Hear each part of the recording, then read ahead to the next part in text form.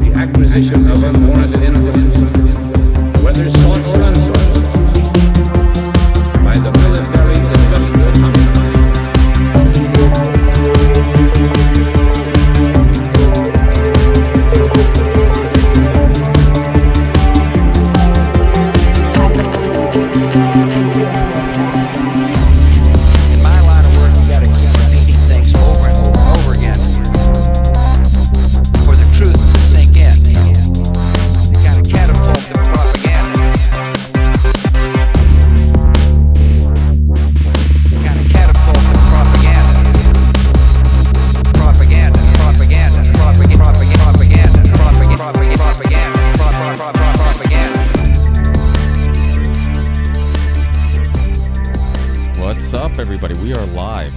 good to go now. Sorry about that, guys. But thank you, everybody, for joining us. For people who are new to the show, this is the Union of the Unwanted. It's when we just bring a lot of interesting people together to spark some interesting conversations. And that's what we're doing today. Today we have a great mixture of people, different backgrounds, different researchers, and I think it's going to be a fun... Sexuality. Also sexuality. And so I think it's going to be a fun conversation. So people... let's introduce some of the new people. I know one thing that we've been talking a little bit about, I think in our personal lives, maybe on our shows, is some of the Armenian conflicts and stuff like that that's going on. And I know we haven't talked much geopolitics on this show in a while, and I think now is a great time to have Scott joining us because I think he can fill us in. So maybe we'll open up the discussion with that. Maybe we'll see if if Scott has a opinion or real quick before we start. Why don't you introduce the people who this is their first time being on the show? Their show and their names. So we'll go to. Well, I don't know what happened to Chris. Did I scare him with my technical difficulties? Probably. I'll try to get a hold of Chris and get him to join us. What's up, Jason? How are you?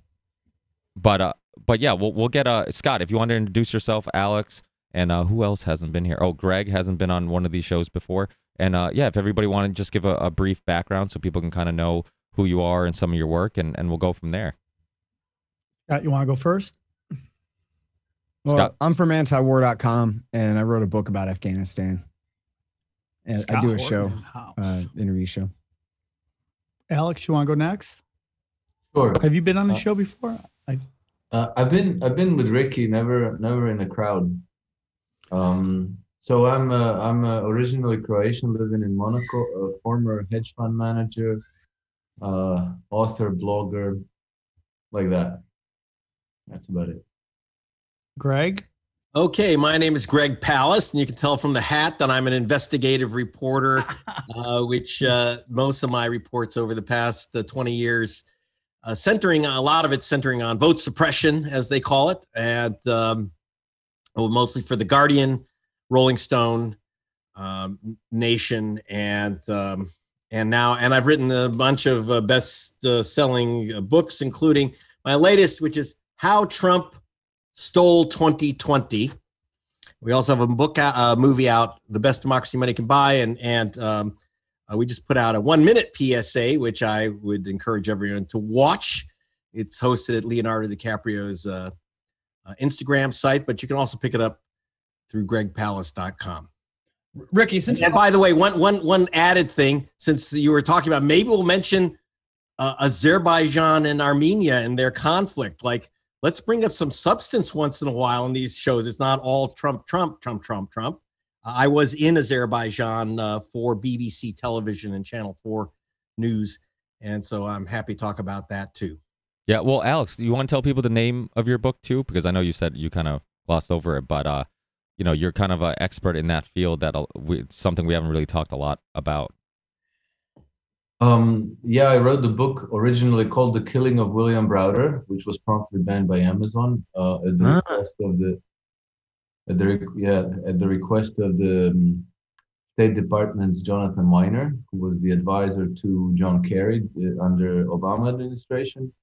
It was republished by the Red Pill Press with a changed title in case anybody got offended by the word killing. So it was now it's called Grand Deception, but it got banned again. So now it's only available at the site of Red Pill Press. And there's a couple more books sloshing around in my head. They're going to come out, but I've been I've been busy. Yeah, and you also know quite a bit about economies and whatnot. So that's something I think maybe we could probably discuss today too, because I think a lot of people. Sure. Yeah. I honestly, I put the last 20 years of my life trying to figure it out, how the whole damn thing works. I think I've pretty much come full circle, but I had to unlearn everything they taught me in university, you know. And so, yeah, I think that's a hugely interesting subject. Not the funnest thing, you know, not the funnest thing to immerse yourself in, but I think hugely important because we're going to have to be making very, very important decision going forward, unless we want to passively acquiesce with what they have in store for us, which I don't think anybody really does to the extent that they understand what's going on. Yeah, absolutely. So if Scott, Greg, if you guys want to talk a little bit, I know Sam's probably very interested because I know he just did a great podcast on it, him with coming from that country, being Armenian. I'm sure he's very curious on, you know, people's take on what's going on there. Well, Ricky, I'll just give a very general overview, and I'll let Greg, I know he knows all about the oil politics of the Caspian Basin and all of that. But essentially, the reason that there's a conflict is because you have a situation like having West Berlin inside East Germany in the old days. In this case, you have this region, Nagorno-Karabakh, which is Armenian territory, which is wholly inside Azerbaijan. And it's ruled by Armenia. And they actually control some, you know, surrounding counties or whatever territories there that are actually really Azerbaijani majority districts that they also rule. So this is a long-standing conflict there. And interestingly, there's actually a part of Azerbaijan that's on the far side of Armenia there. So you would think that they could do a swap with easements and stuff and work this out, but ancient hatreds and all of that. And so what's happened recently then is Azerbaijan has decided to try to kick the Armenians out of there, which has led to war. And then, of course, the Turks are backing Azerbaijan, and I think the Russians have been traditionally backing both sides there. I don't know if anybody is truly taking Armenia's side over Azerbaijan. I know the Israelis are selling Azerbaijan. You know, they have a tight relationship with Azerbaijan. They have for a long time. And they're selling them cluster bombs and other things for use in the war. So, and they had a ceasefire, but it's not holding. They're still fighting. That's the top headline on antiwar.com today. So as far as what difference does it make to us and, you know, American corruption in the Caspian Basin and all of that, then I would certainly turn that over to Greg. And I can't wait to hear from Alex about his Browder book and all of that, because that's a really compelling story. And I'd really like to hear that later, hopefully. Okay. Well, I've been spending all my time, as you can imagine, when you write a book called How Trump Stole 2020, you tend to be talking a lot about elections. I just got off NBC. So I'm actually happy to remind people that there's something else happening in this world, which is, of course, affected by the election. Okay, I haven't been in Azerbaijan in 10 years, but I've continued to follow. I was investigating for British television. Azerbaijan is on the Caspian Sea. It's an oilocracy. I call it the Islamic Republic of BP. BP controls. In fact, when I was arrested, and by the way, when I was reporting,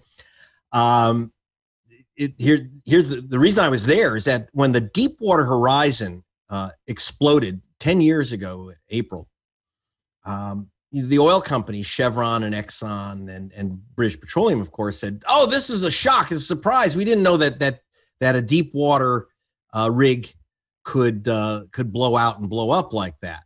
Well, when they testified in Congress that they had no problems with deep water drilling, in fact, 9 months before the Deepwater Horizon blew up, they testified.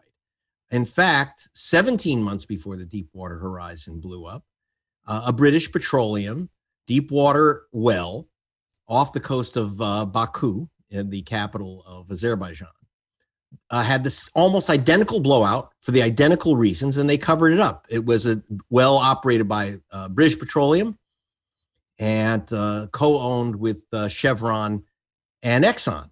So they knew what was going on. At first they didn't, by the way. Here's the interesting story is that, and I want to thank Private Manning, who's now, I hope he's out of jail by now, again, for releasing the WikiLeaks documents. Because what we found out in the WikiLeaks documents is that the Bush administration hauled in BP, the U.S. ambassador, working under Condoleezza Rice, and said, what the hell's going on? Chevron and Exxon are screaming that they're not getting their royalties. And the answer is British Petroleum said, well, because we don't want anyone to know that we had a blowout and we lost our biggest rigs out there. They blew out. And we don't want to shout that around. Now, you have to understand, international law and U.S. law requires the complete reporting of any such blowout. So they covered it all up. And Condoleezza Rice was Secretary of State. And remember, Chevron had a tanker called the Condoleezza. So this is oil politics. And so the U.S., well, despite we have a very large Armenian population in the U.S., in the way politics runs in America, that would usually mean a pro-Armenian position. But Armenia is lacking in the juice. It doesn't have the oil that Azerbaijan has. So you have people like Henry Kissinger and others who are big backers of the Azeris. With the collapse of oil prices, the corrupt dictatorship of Azerbaijan, the corrupt, brutal, murderous dictatorship of Azerbaijan has clearly done the old trick of like, well, we're now very unpopular. It's a deeply impoverished nation. People there would talk about the wonderful days of freedom and prosperity when they were part of the Soviet Union. You have to go to Azerbaijan. They've gone from having trucks to donkey carts. And now it's gotten worse with the collapse of oil prices. Collapse of oil prices, of course, motivates the government of a guy I call Baby Baba. Everyone calls him Baba, the dictator. So, of course, when you're unpopular, the quickest thing to do is launch a war against your ethnic adversaries in Azerbaijan. Yes, the way that Stalin cut up Azerbaijan and Armenia, he mixed the territories for just this purpose. It's the divide and conquer. You didn't want to have an Armenia that was made up of Armenians and Azerbaijan made up of Azeris, because that will lead to what it ultimately did, the collapse of the Soviet Union. So we have this fossil map created by Khrushchev and Stalin, and now a war because you have an oilocracy which can't maintain power unless they whip up a war. And of course, the Azeris because they have this incompetent dictatorship, that if they do go to war, if the war really does break out, they're going to get their ass kicked. There you go. Look it up. Go to gregpalast.com. Just type in Azerbaijan or Deepwater Horizon. Which side did you say was going to get their ass kicked? Oh, the Azeris are going to be destroyed if they continue. Because while they are backed by Turkey, that's not going to help them. Because as you said, is there any chance of this being somewhat of a proxy war as well with Turkey? And maybe because I think Turkey, being the Ottoman Empire, there's a part of me that thinks they want back into the game more, and they want to weaken Russia's kind of control over Armenia, and they'd love to get it mixed up again. Do you think that plays anything into it? Absolutely. We have a proxy war It's kind of a hot diplomatic proxy going on between Erdogan, who has in fact quoted Ataturk, who said that Azerbaijan is the heart of the Turkish nation. So, in other words, they're basically claiming that this greater Turkey, and they're not trying to incorporate it into the physical Turkey. They're not doing that, but they're saying that we are Turkic people. They're Turkic speaking people, the Azeris. And of course there's a great deal of tension with Russia, which goes back to differences over Syria and the Kurds, et cetera. So yes, so there's this, unfortunately you have Azeris and Armenians killing each other for someone else's benefit. That's not unusual. I would note that it was Thomas Friedman said, capitalism will solve all these problems because no two nations have ever gone to war that have McDonald's. But I can tell you, having looked at the throwaway cups, that a lot of the of the Azeri soldiers who were gunned down, and Armenian soldiers and civilians who were killed, had jobs where they had to say, do you want fries with that? So no, capitalism will not lead to peace in the Caspian. Greg, just because we only have you for such a short amount of time, you mentioned WikiLeaks, you mentioned Manning, and you mentioned Syria, all very relevant in this sphere. What are your thoughts on the current illegal extradition of Assange and the utter silence by the mainstream media? Well, Assange and I just together received the award as International Reporters of the Year by the Mexican Association of Journalists. So my fellow award winner, and I'm grateful for the work he has done. I don't have to look. It's not about, one thing I want people to remember. It's not about Assange. It's about a journalist who is facing life in prison in a dungeon because he reported the truth. That's the job of a journalist. And I use the WikiLeaks documents. So why was Manning in jail and not Greg Palast? Why wasn't, the New York Times reporters and the Washington Post reporters and my fellows at The Guardian? Well, actually, at The Guardian, we did face arrest. They made us smash up our machines, and they did try to arrest us. But so what Assange was doing was simply trying to communicate the truth. It's not about whether you like Julian Assange or agree with his positions or how he operates. It doesn't matter. That's not the issue. That's all distraction from a direct targeted attack on the First Amendment. That's what's going on with Assange. And let's cut out all the crap about Assange and the particulars. It doesn't matter. We're talking about the arrest. There's only one reason why he's facing a lifetime in a dungeon for telling us the truth as a journalist. And unfortunately, for those that don't know, Vanessa Beeley is now going to be under attack by the BBC in a special series.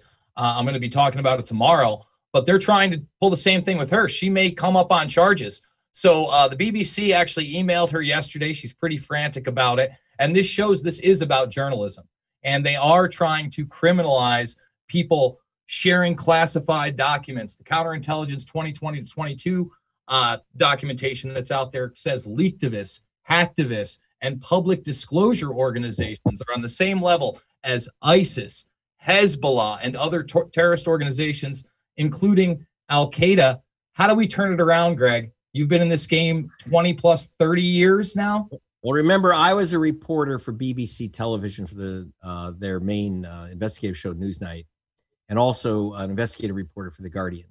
And while I have to say that the quality of news that's reported by BBC and The Guardian is of a level that we could only dream of in the United States, there is still, even among my fellows there, a long cultural history of fear of the First Amendment. They don't have a First Amendment in Britain. The mother country does not have freedom of the press. If anything else, there's extra restrictions on journalists than on the average citizen. There is really no respect for the idea that of releasing information in the public interest. I actually had fights with BBC and my Guardian editors over this question. I said, why do you want the government to tell you as my editor, you as my producer, what you can put on or put off? And so it's very difficult because you do have this culture where they really do believe that there are state secrets that must be kept. And I find that almost every state secret is not really a secret from our so-called enemies. I mean, let's face it. If Ed Snowden could get all these documents, do you think that Putin doesn't already have them? In fact, Snowden at one point was kind of hinting that he would give Putin the documents if he could get asylum in Russia. And Putin says, I don't need them. It's a joke that secrets are kept from us.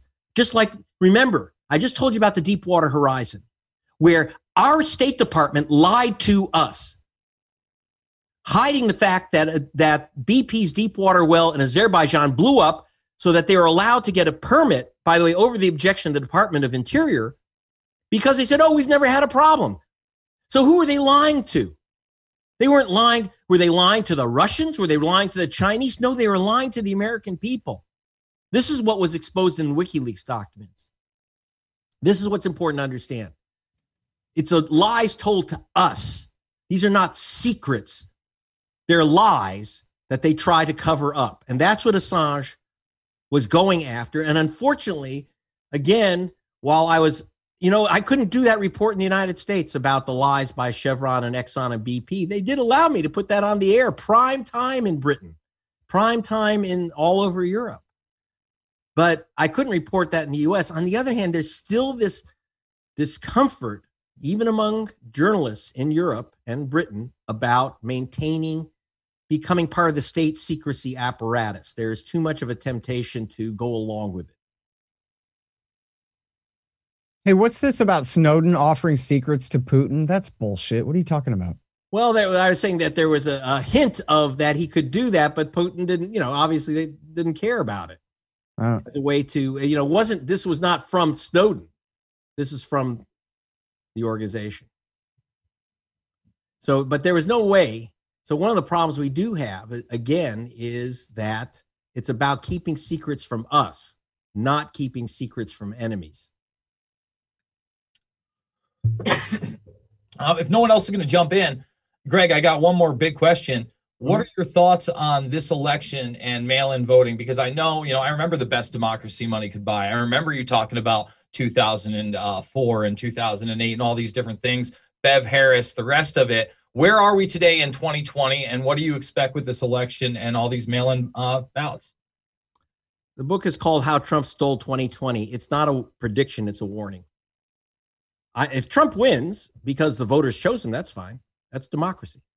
But if he's chosen by Jim Crow trickery, and what we've been finding throughout the book, and what I just issued a report for the ACLU and another report for Black Voters Matter, going through the purge list. We've removed 16.7 million people from the voter rolls in the last 2 years. Now, it's true, some people die, some people move. But our name-by-name analysis, and when I say name by name, working with the post office, eBay, Amazon, the rest of the experts on addresses, we've found that about half, a little more than half of the people who've been wiped out from the voter rolls the past 2 years, they're not going to be able to vote because they don't know that they've been wiped out. More than half were illegally removed, and more than half of those are voters of color or young people. Wisconsin, and we took this information, for example, in Georgia, you see those massive long lines, 8-hour waits today, 8-hour waits in line for early voting. And yesterday, 8 hours in line. Why? People asked for mail-in ballots. They couldn't get them because 340,000 people were illegally removed from the voter rolls of Georgia. So they didn't get their mail-in ballots. They didn't know why. So they had to wait in line to go get a ballot. They won't get one, by the way. They won't get one because they're not registered. They'll get maybe a provisional ballot. And 925,000 provisional ballots were disqualified, just short of 1 million in 2016. It'll be worse this year. With mail-in voting, we can end up with a true disaster. About 1 in 20, according to MIT, 22% of mail-in ballots are never counted. So while no, there's not fraud, we're not going to get 100,000 ballots from Venezuela. That doesn't happen. In fact, I just looked. You're 520% more likely to be hit and killed by lightning than commit voter fraud. So that doesn't happen. But voters who do mail-in ballots are defrauded by the government officials and by the partisan officials who are so-called poll watchers. We have an insane system in the United States that says that any nutcase in a boogaloo boy in a Hawaiian shirt can challenge someone's signature on a ballot and it gets thrown out.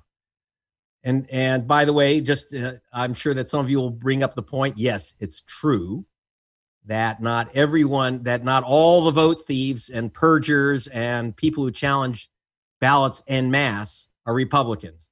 The Democrats disqualified 24,000 ballots in the Carol Maloney Patel primary.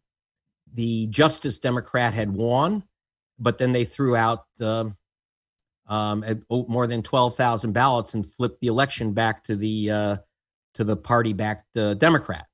So unfortunately, Democrats play this game too, but this time in this election, in the general, they're going to pay the price when the other side plays the same game, except on a scale that the Democrats can't even imagine and are absolutely not prepared for. When do we have a president, Greg? December 15th. That's your guess, huh? 14th, when the Electoral College meets. Here's what I'm concerned with. And, here's the dark fantasy. We saw the Brooks Brothers riot in 2000 where Roger Stone, got a whole bunch of Republican consultants to cause kind of a mini riot at the Miami-Dade County clerk's office where they're counting ballots. Now imagine Boogaloo Boys and Proud Boys smashing up buildings where they're counting ballots. Roger Stone, who is the key advisor to the Proud Boys, he issues a tweet saying there's 100,000 ballots have been mailed in from Venezuela, and they're sitting in the Tallahassee, Maine post office. How many minutes before that post office is burnt down? How many clerk's offices will be smashed, destroyed, attacked, burnt? I'm not worried about voter intimidation. I'm worried about intimidation that stops the count of the vote. And therefore, states like Florida, Wisconsin, Michigan will not be able to certify their votes in time. Florida has to certify its electors by November 11th. That's 8 days to count what may be 6 million mail-in ballots, 1 million of which are absolutely going to be challenged. I don't see how they get those ballots counted. And therefore, there's a very good chance that Florida simply will not certify its vote. Remember, you have to certify in time for those guys, the electors, to get on horseback and make it to Washington, D.C. This is the, from the Constitution. So, we could have we might not have 270 votes for any candidate in the Electoral College. It goes to the House, one state, one vote, and Trump gets elected. I don't have a problem if Trump gets elected again by the voters. I do have a problem if he gets elected by violence, which may be the outcome. I have a question. Do you think there's any chance that it goes beyond that and we have some kind of weird contestation somewhere in January by either party? Absolutely. I think that this is going to be fought even after the Electoral College. If the Electoral College meets and there's a clear winner, I think it's over. If there is a challenge, it's going to go obviously to the Supreme Court. We have the 1887 Electoral Count Act, which then the court will rule on, not just the Constitution, but the Electoral Count Act. And no one knows what the hell that thing means because no one's ever used it. That it goes back to the 12th Amendment, and we've never had a 12th Amendment election. What is your thoughts on, the people that are not voting, because we're reaching such high levels? I'm here in Canada and I'm from Norway. We're having election numbers, people that are actually caring about voting being, 30% of the voting population. What about the silent majority of people that nobody's talking about that, giving up? Oh, we actually have a gigantic turnout happening this year. I think this is going to set every record. The problem is, will people be able to vote? You're going to have 8-hour lines. You've got 22% of mail-in ballots are not counted. By the way, half of them because the ballots don't get to the voter in time. So yeah, it's going to be a mess, but most people overwhelmingly do vote. Just so you know, we're running about 85% of registered voters vote. So the non-vote is not as big as people think. Those numbers usually come from adult age citizen population. In other words, the total number of people who could register and vote. But it's actually it's getting quite high again in the U.S. So we don't have a lot of walkaways, and we won't have, as we did in 2016. There's the third party vote is collapsing, and the non-vote is diminishing to a fare thee well. Hey, Greg, let me ask you this: not to take Trump's side in this thing, because I'm surely not, but there's so much hype from the Democrat side about how the Republicans are sure to steal it and how Trump's going to call out the Proud Boy militias and all of these things. Mm-hmm. And yet at the same time, you have Hillary Clinton saying Biden should not accept defeat no matter what, or he should not concede no matter what. And you have Rosa Brooks from Georgetown University held these war games with Bill Kristol as Donald Trump and all these things. And the way that they said it in her report for the Washington Post about her own thing, she said, in any circumstance other than a Biden landslide victory on election night, that the Democrats would fight and fight and fight and do everything they could to refuse to accept defeat on all of this. And so I wonder whether you think that, you mentioned about how, they, the liberals rig the primaries against the progressives and stuff like that. But are you worried about, Biden or the Democratic Party refusing to concede if No, I'm worried about. No, I'm actually. And what worried about the opposite. Antifa too? I'd like to throw that into it. What about Antifa and their role in intimidation and stuff like that? Well, number one, I don't think anyone's going to be intimidating anyone. I don't see that happening because I can tell you that if the Proud Boys or these Boogaloo schmucks decide to harass black voters in line, I waited 5 hours in line with Souls to the Polls African Americans in Dayton, Ohio. I can tell you if a Proud Boy comes up and starts harassing people, where's your ID, something like that, they're going to find that kid in little wet pieces, stashed around the lines. I'm not worried about intimidation. I'm not worried about intimidation from Antifa. You think Antifa is going to go to the suburbs of Lansing, Michigan, and start or burning down what the scenario you said the Proud Boys were going to do with the burning down the ballots? Let's say I'm not guessing. First of all, remember they just arrested a bunch of people for trying to kidnap the governor of Michigan. Go to Greg Palast. Wait, just a second. Go to gregpalast.com and I want you to look at the photos by Zach D. Roberts. Zach D. Roberts works for the Palast Investigative Fund. He's been assigned in the past 2.5 years to travel with the Proud Boys and the other far right groups around the country. Take a look at the photos he had. By the way, he's also the guy, when you talk about photos, he's the guy who took the picture of DeAndre Harris as he's being beaten nearly to death by rods and wooden boards, nearly beaten to death in Charlottesville. That was by my team. We took those pictures. Zach had actually a gun in his face when he was taking that photo because they wanted to stop him from taking the photo. He says, go ahead and shoot. I've got the camera on. And so I've never yet, I mean, you have to understand, I've never yet seen, I mean, if I haven't seen that, tiki torch carrying Antifa people. Yeah, there was a one nutcase and I have no doubt that there will be violence from both sides, but there's one side and you can't just say it's all even. It's not. Almost all the vote suppression is coming from the Republican Party in the general. Almost all of it came from the Democrats in the primary. So you have to understand these distinctions. And right now, there's no question that the right wing is planning mayhem. It's an absolute fact. They're ready for it, and they're going to try to stop the vote count, not physical violence against people. I'm talking about violence against property and buildings and counting centers to stop the vote count. But Greg, I would argue with you that either side of that, Antifa or Proud Boys, is probably be more post-election contesting it, and not so much on. I don't think there's going to be much problems at voting places, at polling areas. What about 2000? What about 2000 when Roger Stone, who now he's got control of Proud Boys, then he had just consultants, and they stopped the count in Miami-Dade. That's how George Bush is one of the reasons he became president. I'm more of the belief that afterwards is where we're going to see the real chaos, because we're not going to have a winner on November 3rd, no matter what. We're definitely not going to have. Well, we're not going to count. Most of the ballots will not be counted by November 3rd. The question is, will they be counted by December 14th?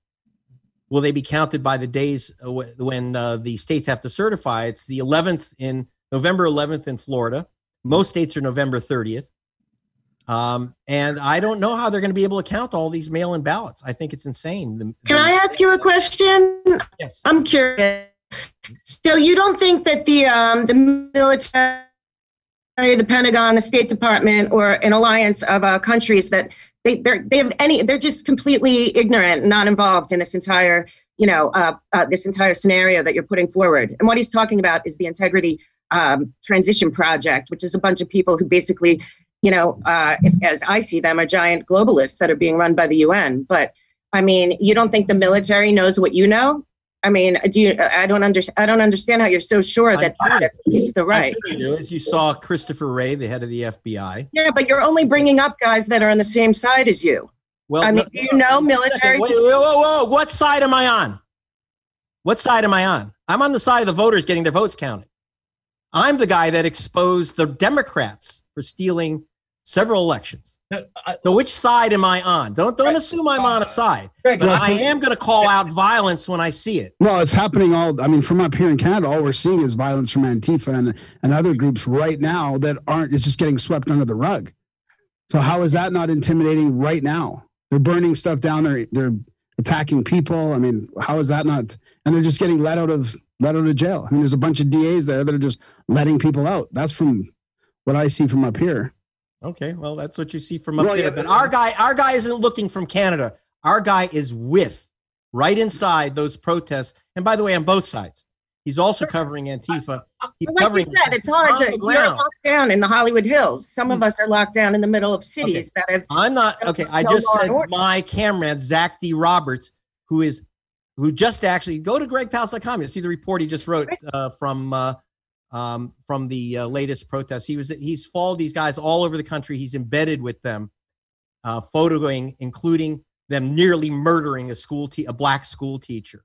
So I haven't seen Antifa try to murder a black school teacher yet, but it could be. But I don't know. I'm not a friend of Antifa, just so you know. No. I think that anyone who's throwing rocks and all this crap, I think it's insane for any side to be involved in violence. And if you're involved in violence, you should be locked up and the key thrown away if you're trying to stop an election. That's not only a crime of violence, but it's a crime which is against federal law.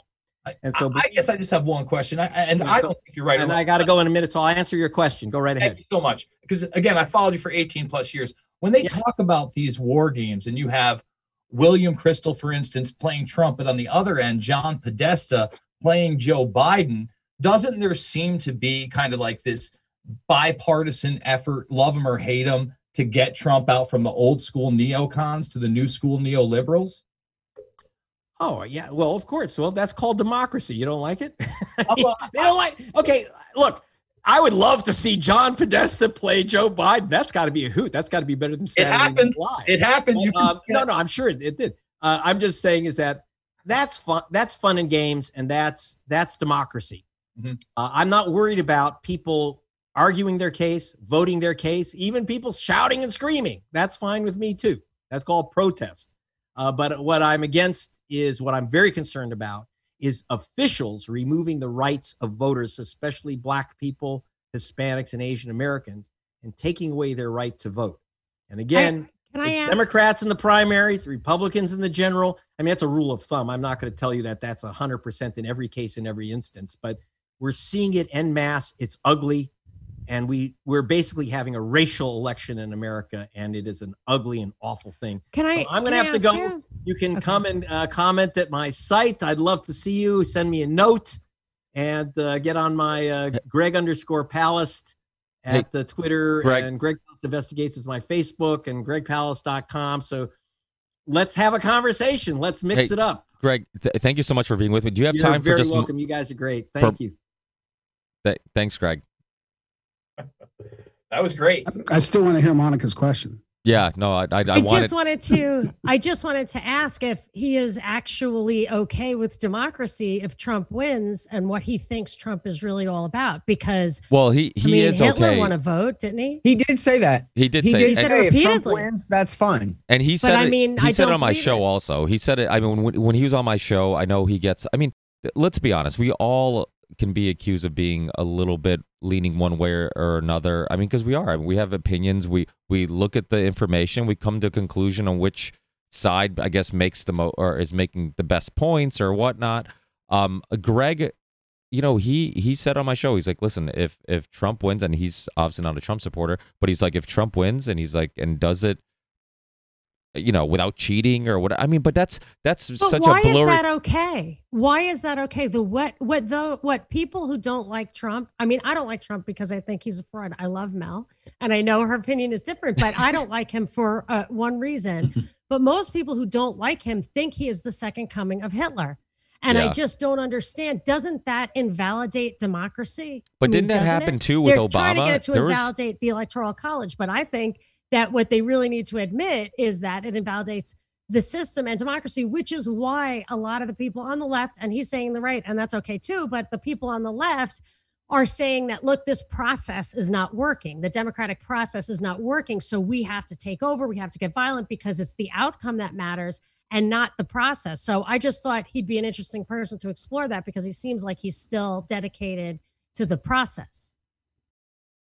Yeah, I think most of us on this call probably agree that the whole process is rigged. You know, it's like it doesn't matter who you get, who you catch cheating. Like they're all doing things that are questionable, and they're gonna do everything in their power to try to win votes. So it's like, okay, even if you catch one side, it doesn't mean the other side's like playing by all the rules or the made up rules. That's my opinion. That's my biggest problem with the presentation you just did. Was it was definitely the whole pitch was this side's doing bad. I'm like, both sides are doing it. You're delusional to think it's only one side, and this is why it's gotten so bad. On the other hand, though, I don't think Greg was ever one to think that Donald Trump was Hitler. I mean, he's not a fool. He's the kind of guy who hated Obama and Hillary Clinton both, and covered Hillary's corruption in Pakistan and God knows what shit that no one else in the world was on.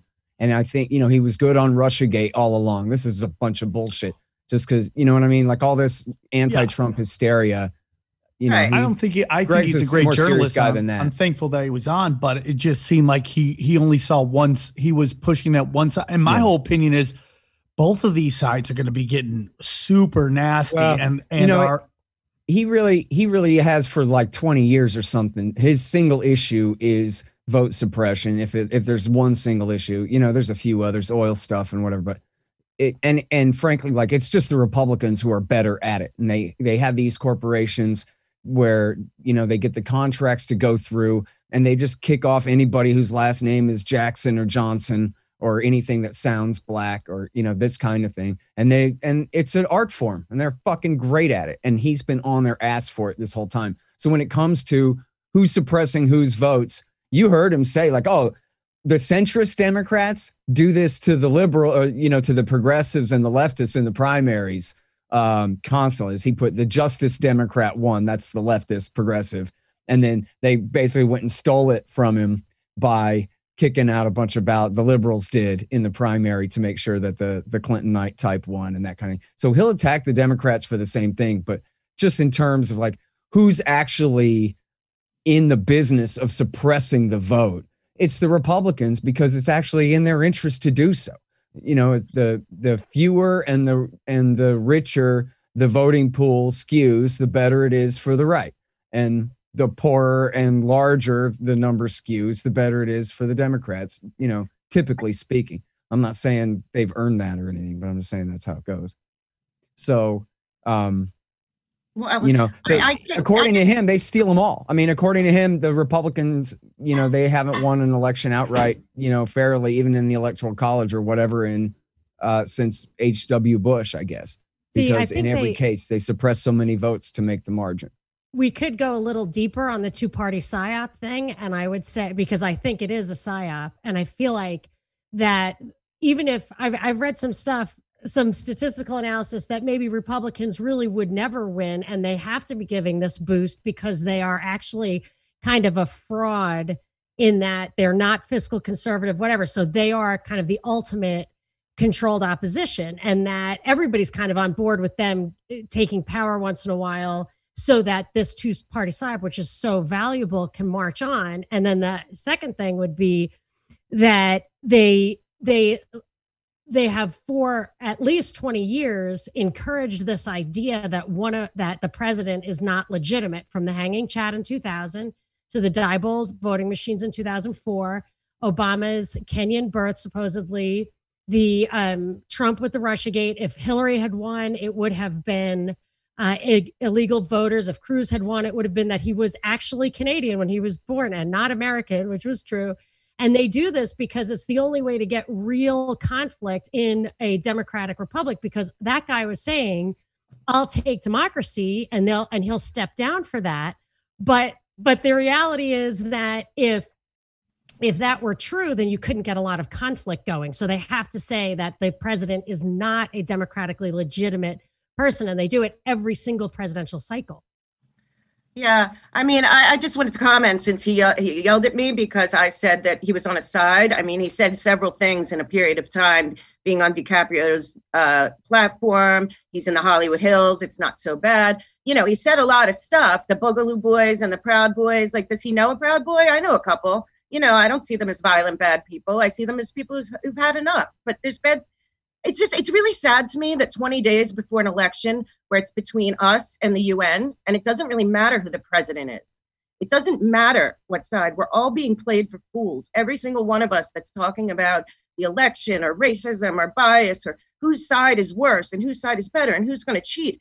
This isn't about that. This is, it makes me want to cry at this point. We're 20 weeks away and people still think this is about two men that don't matter. This is about a country that is like, you have to understand what's going on where I am, but I know I've talked to people, you know, you guys in Portland and some other people in Philly. It's just like right now, the problem is that I don't think either of these men are the issue. The issue is that if we put our hands in the globalists, which I believe Kamala Harris has been for 20 years, in the pockets of Soros and the globalists, Biden clearly is not there. The 25th Amendment ploy is really, in my opinion, to set it up to get rid of Biden when they think they win, so that they can put her there. But the true enemy, I mean, I feel like it should be all American people that value our freedom and our lives and our families. And all of this should be looking at what happened over the last 6 months and think, why? What happened here and why? Because it was a crime against humanity, against the people of all these countries. This is not about, I understand, I have feelings there's not even going to be an election. I mean, I guess there will, it's too late. But like, I feel like people are missing the point that the UN plans to have, they want to come in. The New York Times even wrote an article, is it time to bring the UN in? The UN's whole goal is to one world government. Why don't people understand this? Do your own research. The Rockefeller Foundation laid this out 10 years ago perfectly, and they're all following it. Build back better it's not a good thing for humans. It's not a good thing for humanity or freedom. And that we're all squabbling over nothing, when it's really the fact that there's people out there that want to cede our sovereignty to a world government actively winning. And we're sitting here talking about a man that's clearly not with us, and a woman who's been in Soros's pocket for 25 years against Trump. At least we know what he is. Yeah. Hey, Alex, do you want? Oh, sorry. I was going to go to Alex because I know it's late there, and I don't want him passing out on us. Yeah, I want to hear about Browder. Can you tell us about you wrote a whole book about that fake ass scam of him and his whole thing there? Yeah, I did. Do you have any comments on what we were just talking about? Just I guess before we move on to that big topic, do you have any comments on some of the things we're just discussing? Well, yeah, but we could be here until tomorrow. You know, good point. Yeah, maybe we'll move on. Let's say that from my point of view, Donald Trump is a much less scary choice than Biden-Harris ticket. But come on, man. I ain't black. Oh wait, I ain't white. I ain't properly white. So no, going back to Browder, basically what happened is that I just by curious sequence of coincidences came in contact with the man on 2 occasions, in 2005, then again in 2010. I heard his story. I was not terribly interested in the whole thing. I went to, in 2005, first time I ever saw Bill Browder, I just went there because I had nothing better to do. I was literally invited to his presentation. I didn't care at all about what he had to say because it was about investing in Russia. I was not particularly interested in Russia or investing there, but I went because just, it so happened I had nothing better to do. But then I found the presentation very fascinating. It was the first time ever that I heard anybody say anything positive about Vladimir Putin. And the reason why this was interesting to me is because Bill Browder obviously had a very privileged vantage point. He was running a major hedge fund investing in Russia based out of Moscow. So it was the largest foreign-owned hedge fund in Russia at the time. So, he knew a lot of stuff. He could tell a lot of details. And so basically what he was saying is that his company, his investment company, what they would do is they would invest into shares of some Russian company, like a major, like electricity grid or some major oil company or something like this. And they said that the major thing that was dragging the share prices back was corruption. So what they would do then is they would investigate corruption, and then they would publicize it in the Russian media, but also in media like the Wall Street Journal and Financial Times and so forth. And he said that every time this happened, then Vladimir Putin's government would come in and they would clean it up. They would just clean up the corruption. They would change the people. They would change the laws to make the corruption more difficult to do and to get the corrupt people out of running these companies. And I was, up until then, I was very much under the impression that Vladimir Putin is the man of these oligarchs, that they put him in power, and that he was going to carry water for them. And from that point on, I kind of started paying attention to what was going on in Russia. And then fast forward 5 years, and all of the things that happened to Browder happened, namely that his quote-unquote lawyer got arrested in Russia and died in prison under investigation. And this time, Bill Browder was. So this was in 2010. It was another presentation that went along with some hedge fund conference, and this time he was saying exactly everything the opposite. Vladimir Putin was horrible. He was the Genghis Khan, the greediest tyrant there ever was, and nobody should ever invest a cent in Russia. 5 years earlier, he was saying the opposite. And so, well, I still thought Bill Browder was a good guy, but at this time. And then 5 years later, 2015, my ex-wife gave me the book that Bill Browder published called Red Notice.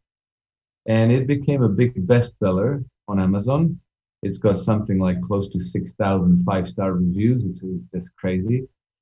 And she read it and she thought, wow, you have to read this. You'll see the things are very different, and you'll see Vladimir Putin is a bad guy and so forth.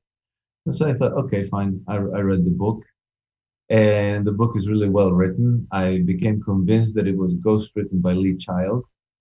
And the only problem was that by this time, I knew enough about the story that I thought something was not quite right. So then I had to read the book one more time. So, on the second reading, I picked up a lot of things that passed under my radar on the first read. And so I realized that the whole story was basically a fraud. The whole story was a false one from start to finish. Obviously, there's some truth to it, but as the Italians say, truth is the sugar that makes you swallow the lie. And so one thing I realized by kind of analyzing what was in his book is that he is fronting for a large network of power, which is, by the way, the same people who are orchestrating the color revolution for your country and who are actually pushing for World War III between the West and Russia, basically. And so I thought somebody has to unmask this person, somebody has to unmask this network. And then I realized it's probably going to have to be me. So that's how I made the decision to start writing the book. Initially, I just thought I'd just go through Bill Browder's Red Notice and point out all the nonsense, the bullshit, the inconsistencies, because there's a lot of it. You really have to suspend disbelief to buy the story, which is easy to do because it's written in a very clever way that it's almost like Hollywood movies, you know, that when just before they're gonna throw mud in your face, they give you some emotional story, right? So they prime your emotion and then they tell you the lie, and then it kind of goes below your bullshit radar, and you carry on reading the story. And this that so you know it's very very clever how it's written. And so basically, I started just going through the book in detail, exposing these lies, of which there are many. But as I researched some of them, I realized that the part of the book that is not the part of the book, but the part of the story that's a lot more interested is the broader context, which brought me back to 200 years back. Brought me back to the U.S. Civil War, and I discovered things that I didn't know. I went to school in the United States, right? I was there on the student exchange program when I was 17 in 1987, and then I stayed for another 2 years of college, and then I went to Switzerland to do another 2 years. So I completed my 4 years of university in American system. I studied U.S. history, U.S. politics, all of those things. I never heard ever once mentioned that Russia had any role in the U.S. Civil War. Boom, there we go. Boom, that's it. That's Yeah. what we're talking about right there. Yeah. And amazingly, you know, those things carry forward to this day. That's relevant to everything that's going on today. And so basically what happened is that you had something called the British Empire. And the British Empire, as the logic of empire dictates, it can't have rivals. An empire cannot have rivals. So up until that point, the British Empire was controlling all the major ports in the world, all the trade routes. And the problem was that the United States suddenly, in a space of about 50 years, had like a staggering rise in prosperity, development. And the people running the British Empire decided, well, you know, this could be our rival, so we better do something about this. So the decision was made to partition the United States into two smaller, weaker client states. So they started playing the South against the North, arming the South, antagonizing, orchestrating these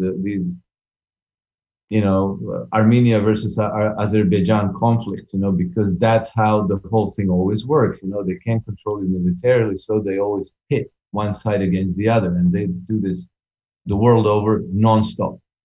And they've done it in my country. I was born in Yugoslavia. Now I'm from Croatia because Yugoslavia fell apart because they pitted Croats against the Serbs and so forth.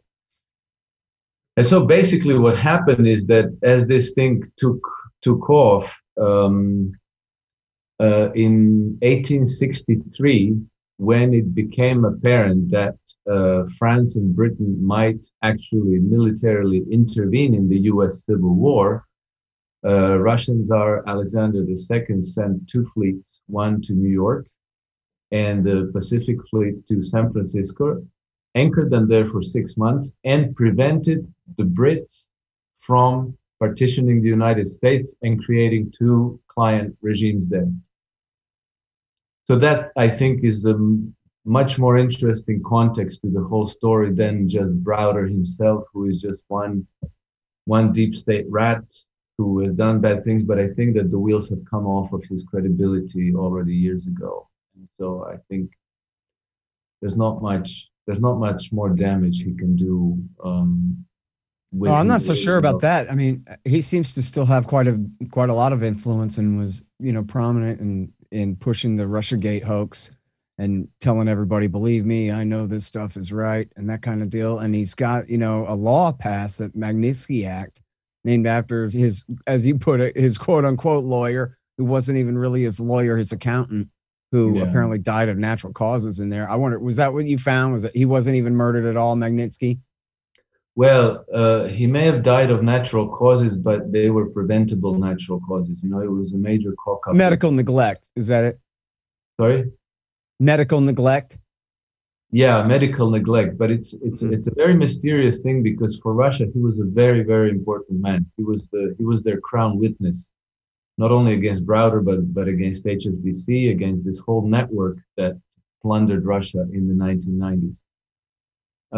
The fact that he died is, if let's put it this way: had he died of lead poisoning, a bullet to the head, or hanging like Jeffrey Epstein or something like this, I would be convinced that somehow Bill Browder or the intelligence network that he represents had him killed. The fact that he died of, Jesus, what was it, like his pancreas or something failed? I forget. The fact that he died of preventable natural causes tells me that either they were superbly clever about how they killed him, or the Russians just actually cocked up and let him die when they shouldn't have. I think Russia is a very interesting place. Like, I used to work on the Russian-Norwegian border for the U.S. for NATO, doing intelligence on the Russians, and just watching it from above, of course, and doing my research on Putin. I have a lot of friends, both on both sides. There's people that are very pro-Putin. There's people that just on the other side that despise him because they threw him out of the country, took their business, and destroyed them. So there's, with Putin, he's a former KGB, all of his friends, are KGB guys. And so they created, the control apparatus that they currently have in Russia. But what's interesting with that is that, Russia is quite free, actually. It's way more free than the US. Like, they don't bother you a lot like they do in many states or here in Canada, But if you dare to step up, and say anything against the great leader Putin, you start to get in some severe trouble and might suddenly die off or those problems. We actually currently have, like, I used to give NATO secret documents over of all the naval positions of the NATO fleet over to, he was a border commissioner in Norway. What's interesting is, like, he was actually recently caught. You guys could look it up. His name is Frode Berg, and he was actually caught in Russia with Russian naval documents. So, like, he was actually a double agent in my point of view, that, we gave him all this information. He probably took it over to Russia, but they threw him under the bus, and now he's in jail and probably is going to rot there until he dies because he was basically caught spying. But, who knows if he actually handed over documents on the other side. But again, the whole, like, imperial thing, all these empires that, really want, like, Putin is more of a self-interested guy. He just wants to protect himself and his good old buddies in some of the old, Russian, like Belarus and in Ukraine, they got lots of, interests with, both ports and natural resources and so on. So he wants to protect that. He wants to, the big fight in the Middle East that we have right now, trying to take over Syria so Saudi Arabia could build a competitive oil and natural gas pipeline into Europe to then fight Russia on the other side. So you got lots of, on the top, but then we were talking about the people behind. It's usually the banks, the banksters that are behind everything, funneling the money and making everything possible. All these wars, pitting everybody against each other. And I think. And we lost him. And we lost them. Anybody want to jump in on any of that? I don't know where he went. We lost a few people, didn't we? Yeah, well, Scott, I let people know. I mean, jump in, jump out whenever you want. I know people have, sometimes these go kind of long. Usually at the end of the... Scott was waving to say something, and then he vanished. Yeah. I think... I'll try to get a... Oh, wait, people are dropping. It's the NSA. They're listening. Maybe. I got fiber over here, baby. I'm golden. Let's go. Well, what John started saying, like from my point of view, I kind of try to gauge Putin with his performance at his own job, which is not to satisfy our, sense of democratic decorum, but how he has done by the ordinary Russians. And he has done spectacularly well by the ordinary Russians because he inherited one of the, if not the most corrupt nation in the world at the time. He cleaned it up, and the economic development that has ensued actually over the same period outpaced the development of China. So he has raised the standard of living for the ordinary Russians tremendously. And that's what he was elected for. And that's why he has overwhelming support and trust among the Russian people who actually live under his rule. On the subject of people getting killed, if they have something bad to say about Putin, that doesn't check out very well either, because most people don't understand who the opposition is in Russia. Like in the Western media, they serve us up these various Navalny's and other minor figures. Navalny couldn't fill up 2 buses with his political supporters. He's a blogger. He has been effective at outing also some corruption in Russia. He has many enemies from doing this job, but he's not credible opposition to Putin at all. The opposition to Putin are the communists, and that's the only credible and real opposition to Vladimir Putin. I was going to ask you about that, because I wanted to. What I've heard just from people I've talked to about this stuff in the military is that Putin actually has been very helpful and interested in exposing a lot of what happened with Uranium One that America doesn't even talk about. I mean, they act like it never happened. But from what I've heard, Putin has met with, that Putin and Trump really are at this point fighting the same enemy. And a lot of people say that G is also that a lot of this is a show, and that a lot of the people that we're looking at and people are pointing at, they're playing kind of a part, but that Trump and Putin have a similar goal and the same enemy right now. And when we call it the invisible enemy, it's basically the same people you're talking about from Russia and everything, which is I like to say that it all goes back to the International Bank of Settlements, but to those bankers that finance all this stuff that are so above us all, So in what I've been hearing is it's for multiple reasons, but that this hunt for Red October concept, where it was like the whole 2016 thing and the Russia Gate was really to force us, America, into a war with Russia to benefit the international banking cabal, and that they both knew it. Is that? Do you see that when you look at that, like politics from that angle? Well, I think that you inevitably converge on those conclusions exactly, and I think that I also tend to agree with you that a lot of what we're observing now is a show. Because they can't play open cards. Donald Trump can't play open cards and tell you what it's all about. Vladimir Putin can't either. Neither can Xi Jinping. But I think it seems to me, from just observing, reading the situation between the lines, it seems to me that they have all understood who the enemy is, and the enemy is incredibly insidious because they are capable of infiltrating a country, even if they get thrown out. Like Andrew Jackson threw them out in 1832. They crawl right back in through 10,000 channels and take over. And so if Vladimir Putin threw them out of Russia, or at least put them in check, well, they can wait him out because they work multi-generational. So right. People in America don't, I'm sorry to interrupt, but people in America don't know that he kicked out the Rothschild central bankers, and they're not allowed to do business anymore in Russia, as he did the Gates Foundation. I think that these world leaders that are all being pitted against each other in our different media really, I believe it happened in Japan at the G20. I'm not sure that whatever that meeting was in Japan about a year ago, but I think that all these guys decided, like, okay, it's all of our sovereignty and our national, culture and religion and language and history, or we're ceding. One of us falls, these main people, they all fall. And I feel like unbeknownst and certainly not welcomed by what I call the banking cabal, an invisible enemy, they are fighting against them. That's what I keep saying to people. I don't really think our election has any consequence if we're willing to lose our country over it.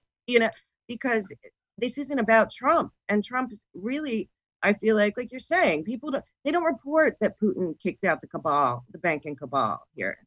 I don't know why, but they don't. But thank you, because I wanted to hear that from somebody who actually knows. Great.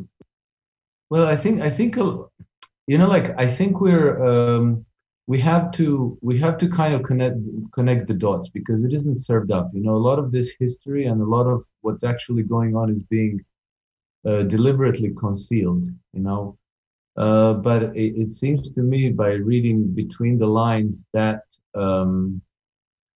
I think that at least people in U.S. administration who are loyal to Donald Trump understand the game and understand who the enemy is. And you can see that in a lot of, the mainstream media won't serve this up. But if you listen carefully to Donald Trump's speech at the World Economic Forum, his speech to the UN, certain of his statements, measures, and so forth, it does seem that there's a little bit of method to the madness. But he can't come right out like John F. Kennedy did, attack them frontally, because he puts them all on notice. And the network is incredibly powerful, because it's the banking cabal, it's the large military industrial corporations who have the interest, it's the big pharma, it's the big media. And if he antagonizes them, takes them head on, they will just close ranks and destroy him. So he kind of has to choose his battles and then pick them. I think he managed to take over the FBI, but they're everywhere, and it's a long struggle. Right. And I think that inevitably he has to work with the Russians and the Chinese. He has to, because they are all they're all targets of this same cabal. I think the main point you mentioned is this invisible enemy is multi-generational. People cannot wrap their head around the long-term plans. All they see is that we have a political thing that goes every 4 years, and they can't even imagine that these cabals have generations of plans going on and on and on. Yeah. Well, it's at least 200 years that they've given themselves the project of actually just taking the world over with the franchise with the central banking franchise. And this is who we're dealing with, whether we're looking at the Nagorno-Karabakh and the Armenia and Azerbaijan, whether we're looking at the COVID-19, whether we're looking at U.S. elections and Antifa and BLM and all of this stuff, George Soros, they're all their agents.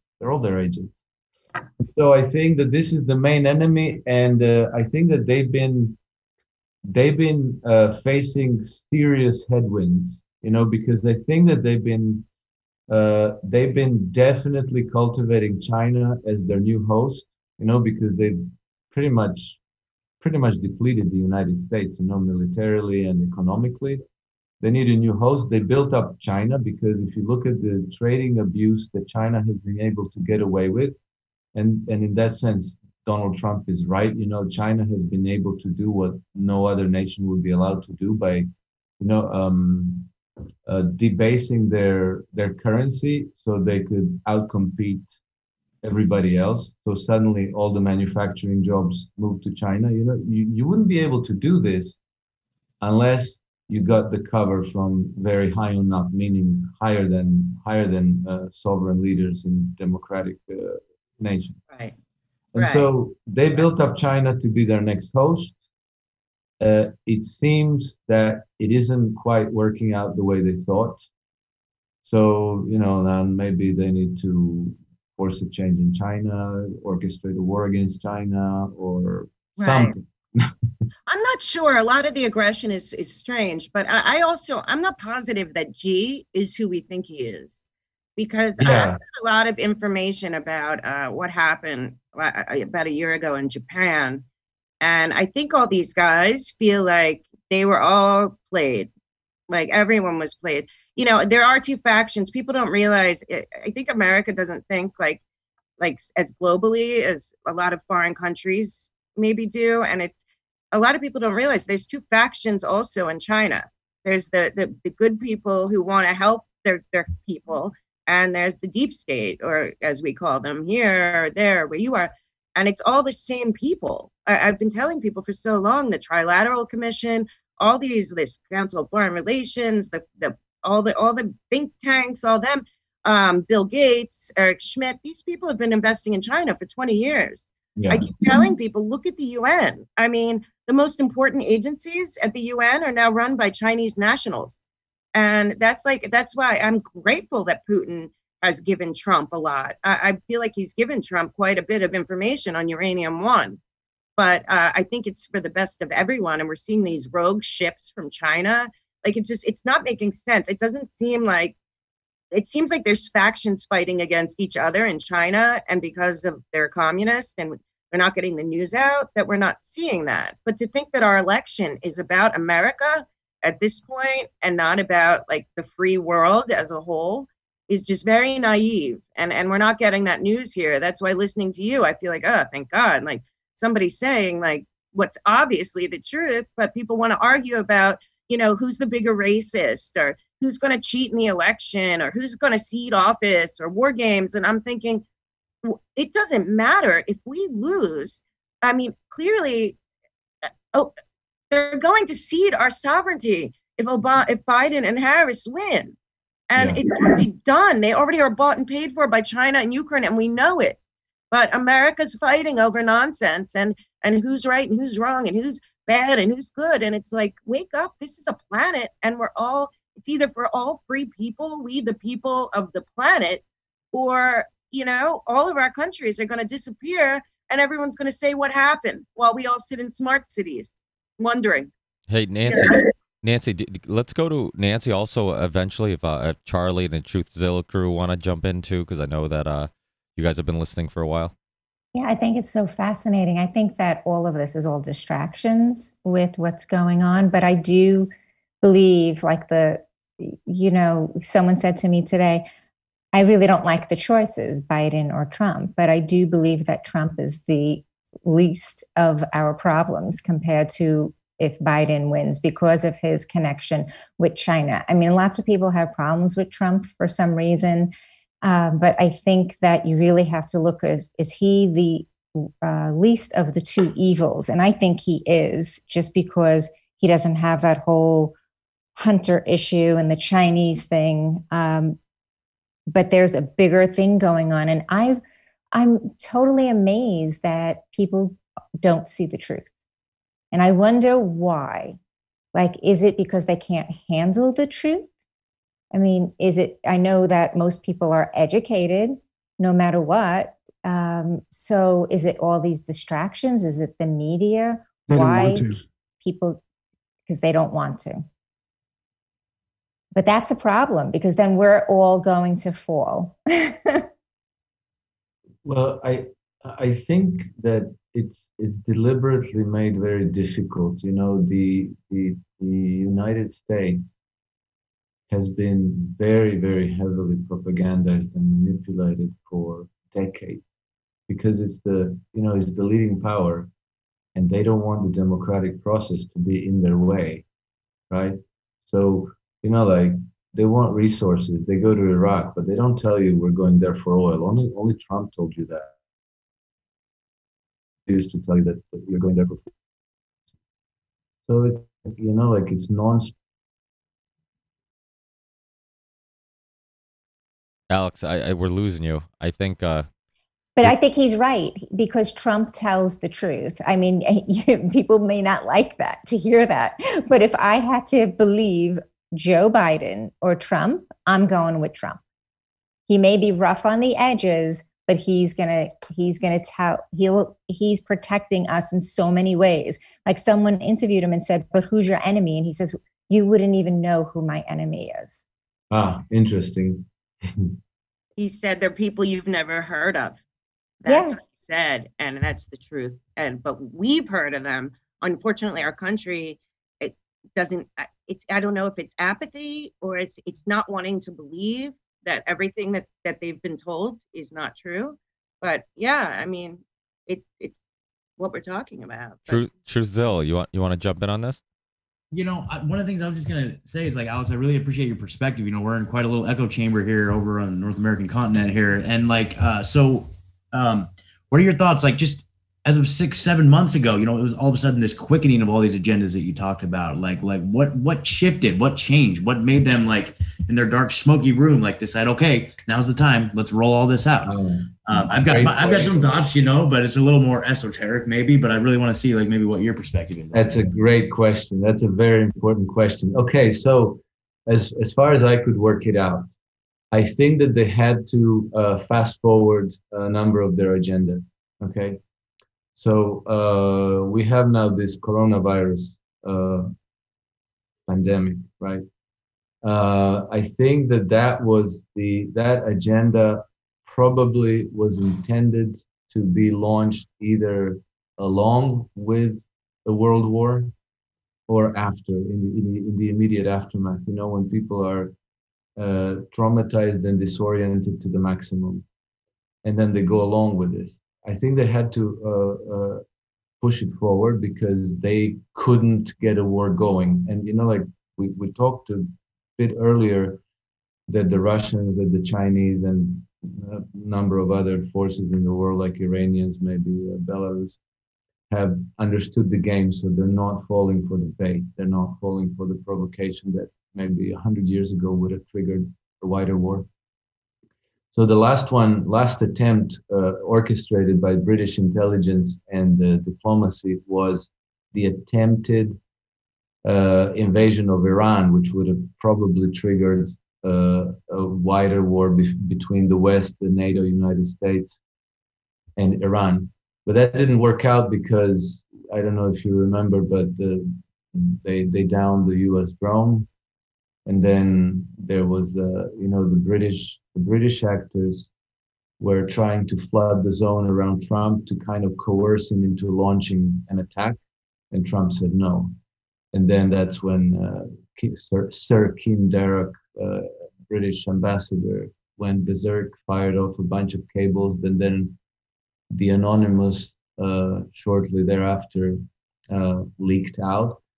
The interesting thing about that is that apparently, according to WikiLeaks, Anonymous is controlled by the FBI. So since it appears that Donald Trump managed to take over the FBI, then we know that probably it was Donald Trump and his people who caused the British agenda to be brought to light. And then Sir Kim Darroch had to it was quite a scandal. He had to resign from his position. This was kind of glossed over in the media, but this was a major event. Okay, so they didn't get a war. And we went then to this COVID-19 agenda, which is horrible, which is extremely dark. And why did they rush it? So that was your question, to go back to. So here's what started happening in September of last year. The repo market. I'll have to explain this because it seems like it's like a weird esoteric thing, but basically what happens that when banks in the United States close their books at the end of the day, they have to have a certain level of reserves with the federal in their accounts at the Federal Reserve. And then in September, something started going wrong. First, the interest rate on these. So the repos are repurchase agreements, right? And here's how it happens. So let's say, Scott, at the end of the day, you're short. You don't have enough money to cover your reserve requirements. And then you say, hey, Alex, can you loan me $100 million? And tomorrow morning, I pay you back 101. So for me, it's like, $1 million overnight. Excellent. So, no problem. So this repo market was functioning almost on a routine basis. Banks were loaning each other funds overnight so that they could square their books, except that something went wrong in September and the interest rate jumped. It spiked quite high. I can't remember what it was, but maybe annualized 10%, maybe something like that. I don't remember off the top of my head. Yeah, it was 10. It was 10. Okay, awesome. So that's what happened. And from that, so what does that tell you? That tells you that, I wouldn't lend you money overnight only, to make the easy $1,000,000 overnight, only if I thought that you're bust and you're not going to be able to pay me back. So at that point I say, okay, Scott, look, I'll lend you $100 million, but you're going to have to pay me 105 tomorrow morning. How's that? And so it was obvious that something went terribly wrong. That is, the banks in the network realized that one or maybe more than one of them was basically finished, was bust. So there, the Federal Reserve had to jump in, and the Federal Reserve had to provide liquidity to cover these the lack of liquidity in the repo market. And so it started being like, I think $12 billion overnight, then 24, then 25, then it went to 100 billion overnight. I think we pretty much got to 1.5 trillion repo bailouts. And I think that they're planning to go up to $5 trillion in repo bailouts, which means that the financial system has run its course. It's actually falling apart. And now the only way to keep it together is to monetize more and more and more debt, to make all the bad debts that are on the books of these banks, to backstop them with the taxpayer money, which is not really taxpayer money. They're simply printing it out of thin air, but it eventually comes back to the taxpayer burden because it'll result in high levels of inflation, right? So instead of the establishment letting these banks and their zombie corporations fail, they will just keep printing money, bail them out, and they will let everybody else take the hit through inflation. So simply your savings, your pensions, whatever money you have is going to progressively lose purchasing power. And the objective of this game is simply to keep the governing structures intact through this crisis, but you can't do it with effective democracy, because people will say this is just not okay. The amounts of money that are being printed out of thin air are absolutely staggering. Like when they tell you so many trillions, 50 trillion, 20 trillion, 100 trillion, people get lost. It's like zeros. What the hell is this? But when you calculate the number per man, woman, and child in the United States or per taxpayer, you realize that they just printed up something like $30,000 per man, woman, and child, and gave it to the banks and corporations. Right. Right. So you can't do that under a democratic system. There's going to be pushback. It's not going to work. So they have to bring in a totalitarian government. That's what they have to do. Well, we have the same problem in Europe. The same exact thing is going on. The ECB, European Central Bank, is doing the same thing. They're printing up money like there's no tomorrow. They're bailing out corporations and banks. Bank of Japan, all the major central banks, they're doing this in a coordinating manner, and this global totalitarian regime is meant to be rolled out everywhere across the world. So did the COVID plan come first, though, and then this was actually an opportunity gained at the end of last year?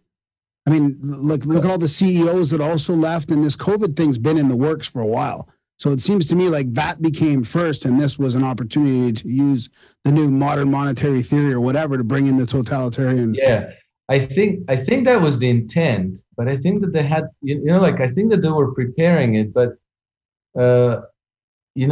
launching it like this without a war, without a foreign enemy to hate and to close ranks behind the government to fight.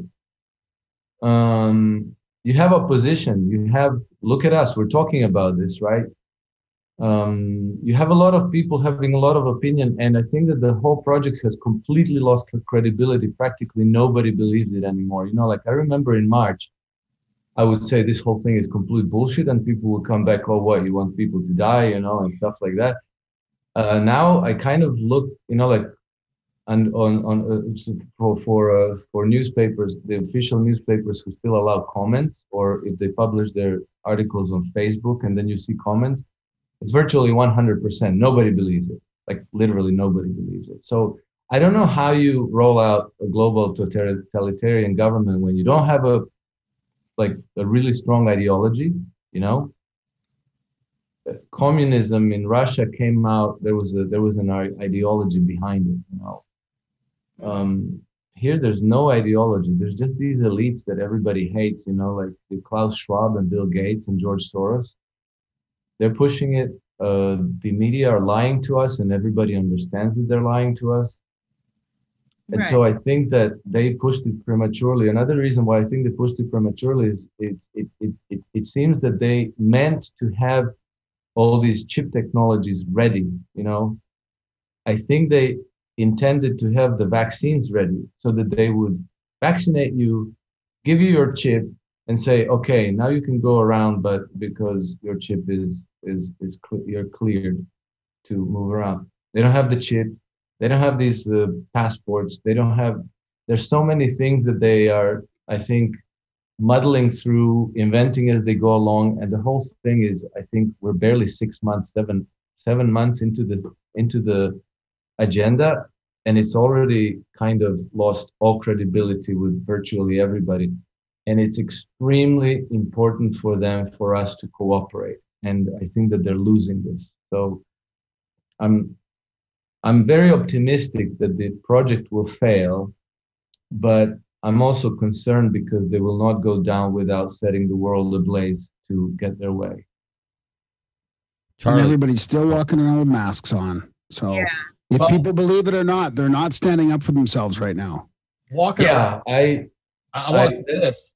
That's frustrating. That's very frustrating. But, I think that we have to have no illusions that it's never going to be 100% of people who are going to be able to understand the truth and push for change. It's always going to be a certain percentage, 5, 10, 20%, I don't know what it is, but we shouldn't be discouraged. The other ones will catch up, little by little, gradually.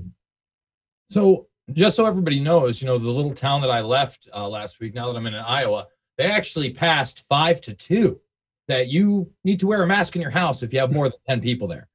So I'm not totally shocked by this, because one of the reasons I was leaving was not only did they have the signs up on Main Street, but they were contemplating making you wear masks outside, not only on Main Street, but throughout the town. But they took it a step further. And remember, this is the place that 1 out of 15 people tested positive. They didn't even test half the population, and there were 0 hospitalizations, let alone deaths. So there are no real metrics here. So Jason, if you live with a huge family, everybody in the family has to wear a mask. If you can't stay 6 feet apart and there's 11 fucking people, Ricky, you betcha. But what it really is, wow. So there goes your weekend orgies, right? You're gonna have to leave one out. What they think they're doing is being slick with the students, right? Because all those students didn't leave; they all got apartments, Ricky. So now they got 3,000 kids that are in that place. They all want to have their Halloween parties. Well, the best they could do is when they busted a party of more than 10 people is $1,500 fine for the person that owned the home or rented the home. Now, if they've got 50 fucking people there, they got possibly $50,000 because it's $1,000 fine for not wearing your mask in my town now. It's absolute insanity. And if you look at the CDC's new numbers, 70.2% of those who got COVID when asked said they always wore a mask. 3.9% said they never wore one. So less than 4% of people that weren't wearing masks, according to the CDC, said they never wore a mask. Okay. And then 70+% said they did. That's how effective masks are. And I don't know if you guys have seen this yet. I couldn't believe it, but yes, an actual WHO representative. I loathe the World Health Organization. I'm not giving him any credence. I want to put that out there, but has now backflipped on lockdowns and condemned them. They're scared to go to prison. They're scared to go to prison. Crimes against humanity. I mean, let's be honest.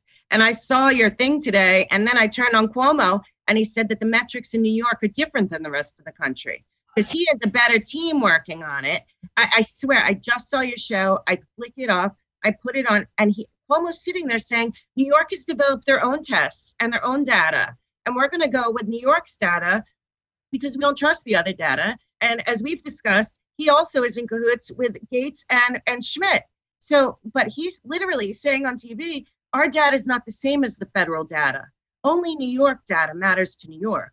And I'm thinking, and he's going state by state saying how bad everyone else did but New York. And he means it. It's but and Biden wants him. Did you hear, Mel, that Biden wants Cuomo? As the AG. Well, it's all big cities. This is all Agenda 2030. You know, I live 2 kilometers away. They have now they created a metro area around our city, Winnipeg, here in Manitoba. And I live 2 kilometers away from mandatory masks. It's just it's just insane. But it's all just coming. Like here, we had a conservative government putting in social, like the Ministry of Social Development. No, Sustainable Development. Yeah. Hey, John, you're for people who don't know, because you showed up late. You're friends with Tim, and I know you didn't really get a chance to introduce yourself. Yeah, sorry. Yeah, it's all right. Do you want to just let people know? Because I know Monica was actually asking me. She's like, "Hey, where's Tim?" And I'm like, "Actually, John's here for Tim. He's a friend of his." Yeah, I'm the better half of the Tim and John show that we currently have. I worked actually with Josh Sigurdsson, that probably most of you know. We started World Alternative Media about 4 years ago, so I worked with him for a very long time. Still do a little bit of videos with him. And then, of course, I worked with G. Edward Griffin on Freedom Force International on the council. We created the Red Pill Expo that currently was held in the greatest place that, this whole scam started at Jekyll Island. So I've been working with Ed since 2013. And then I've been writing a couple of books, trying to expose the whole scam. It's, the end of freedom, how our monetary system enslaves us. And then, of course, I had everybody in Canada. I was like, well, what's going on here in Canada? So I wrote a book actually in 2015 predicting the craziness. Like, Canada has gone full Venezuela, by the way. Like, we could talk about that for hours, but it's just insane what have happened here with the money printing scheme. So I kind of that's what I do. I'm a macroeconomics guy and monetary historian. I started with that in 2008, got interested in that and been doing it ever since. So, and you could find everything that I do on theeconomictruth.org. So that's all about me. Awesome. Well, you've been. Hey, I have a question for Alex, really, really fast. I think it's funny that we see this convergence of the banking, IMF, World Bank, and the fuckery that's going on with those people, and the COVID situation in, of all places, Belarus, where the president came forward and talked about how he was bribed with $1 billion by the IMF and World Bank to lock down his country, institute mask mandates, and do all that stuff. And he has said no. And now when I heard that, I thought, oh shit, this looks like this guy's exposing the scam. Like he's about to have a plane crash any day now. What do you know about that? Essentially what you just said, but I thought that exactly gives it away. I published an article on my blog exactly about this because I think Lukashenko gave it away in saying this in public. So initially I just thought the news was weird. This was in June, and I thought it was weird that IMF would offer him $940 million and condition the loan on measures that would make it much less likely that they could ever repay the loan. Here's $1 billion, and we want you to destroy your economy. And that's IMF's business plan, by the way. Right. Who took the money?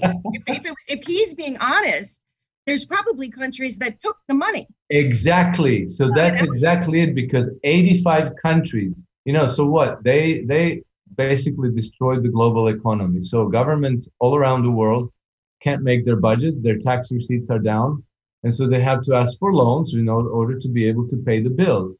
And so the IMF and World Bank come through, they give them the loans and say but guess what? We want you to do this and this and this. We want you to really antagonize your people, make them wear masks, all this. That's slavery. That's slavery. Confessions of an Economic Hitman. That's John Perkins' book. Exactly. And so we know this thanks to Lukashenko, but all the other governments just simply took the money and forgot to tell the constituents what the conditionalities were. But that's who's pushing the agenda, obviously, because that's the only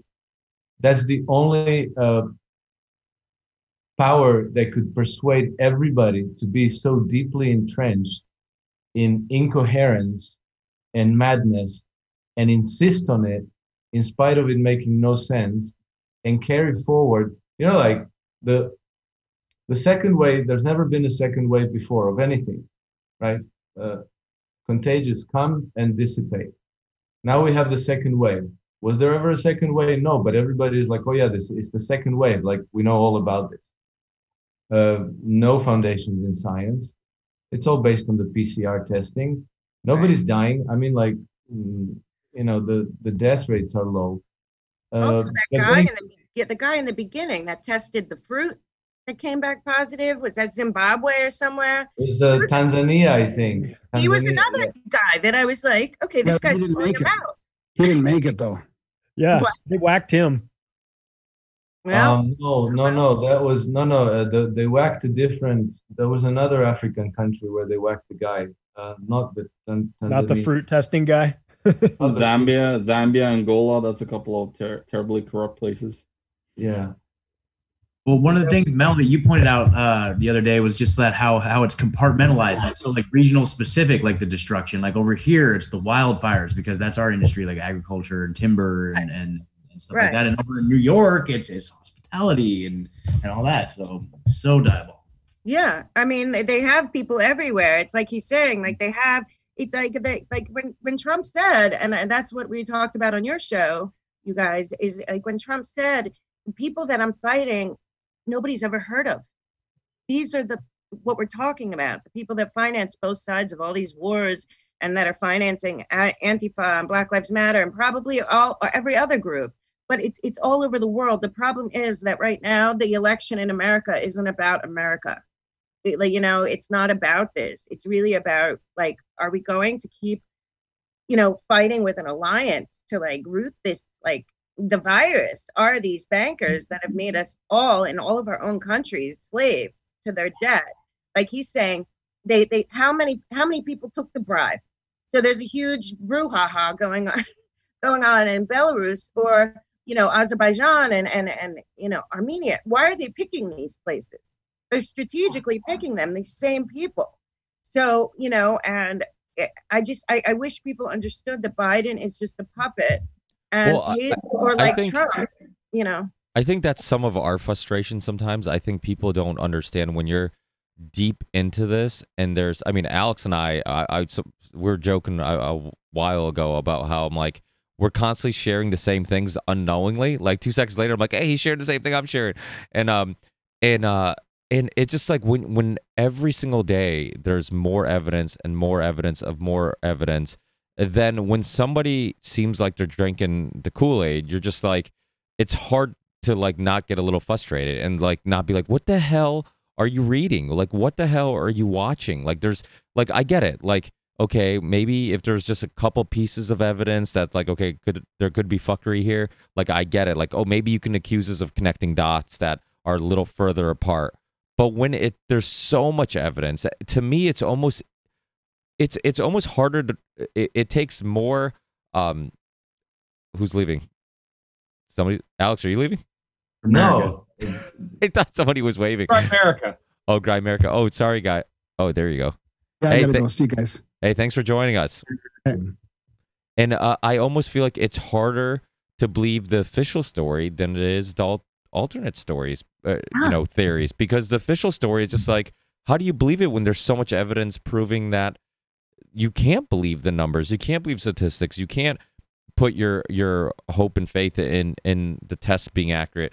Like, so what evidence are you looking at to believe the official story? Because it's all wrong, So I think sometimes when and I think in future shows, I'm hoping to also get more people on who maybe have a different perspective. And Scott, actually, who joined us today, I got tons of positive feedback when I had him on last, because it was at the height of the lockdown, and we kind of differed in opinion on what was going on.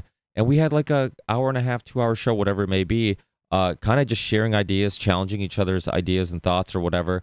and a lot of people gave me positive feedback about the fact that it was just nice to see that people could have that discussion, and I just think it becomes, but in some cases I think it's very hard, because when somebody, like, I know Mel, you're like, well, you're on that side, or I think it's hard not to get emotional, because you feel like, okay, if you truly are down the middle, then let's critique both sides. Let's critique both sides and be open to it. I mean, but there's an intolerance that I was reading. Also, I have a lot of negative feelings about, I'm with DiCaprio, or I'm in the Hollywood Hills. It's not so bad.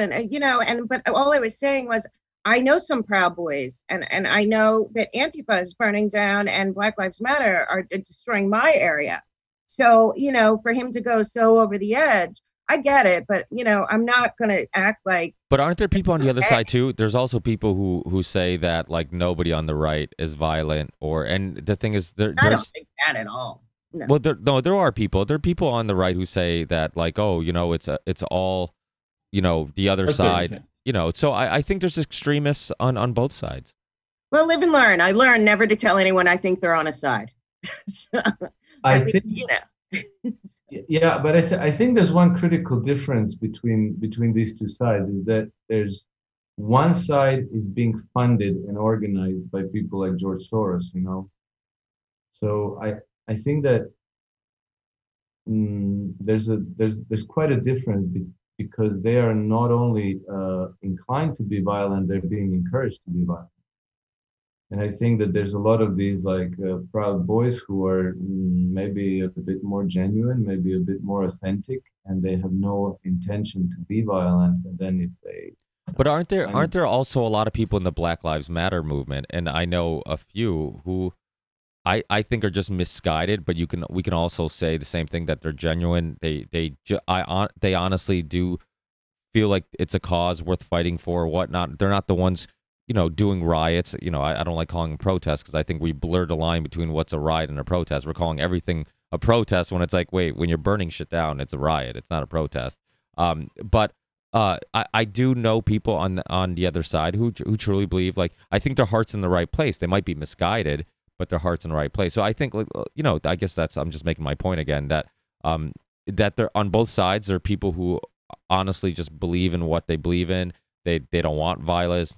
They don't want to hurt anybody. And then there's also people completely extreme, and it's no different than, like, a Christian who might blow up a birth control clinic because they're anti-abortion. Like, they don't reflect all Christians, So I think the difference is the organization and the money behind it, as opposed to, when there's violent people that show up somewhere, that's one thing. When there's violent people that got printed out, got emailed a 15-page document on how to, handle rioting and who to target and what to wear, and you can pick up your check at this Venmo account. It's a little different. I don't think that's going on with these. I don't know any white supremacists. I don't. I guess I'm lucky. I've lived in a city all my life, in Philly and in New York and LA. I don't know any. I also don't know any, gang people. I don't know these people, but I do know that some of them are organized. And when it's organized and it connects, and that there's flights and there's hotel rooms and there's food and there's a rule book and there's a playbook, and people are bailing them out of jail, it's a little different. The guys that are protesting, the bikers or whatever, they call them Boogaloo Boys. I have no idea what that is. I don't. I keep hearing it. Proud Boys. I met two guys, but that's it. So, Mel, let me talk about some real white supremacists for a second, because I think they're kind of a joke, and they're never portrayed as a joke. Instead of being portrayed as a joke, they do try to lump them in with, whether it be the Proud Boys or militia. Even I heard Greg Palast talk about the supposed kidnapping of that governor, when you have the sheriff now saying that it may have just been a citizen's arrest and not a kidnapping plot. There's a lot more to unravel there. And I got to tell you, I'm not against citizens' arrests of governors that are making outlandish executive orders that are oppressing people. At what point do we decide to do that?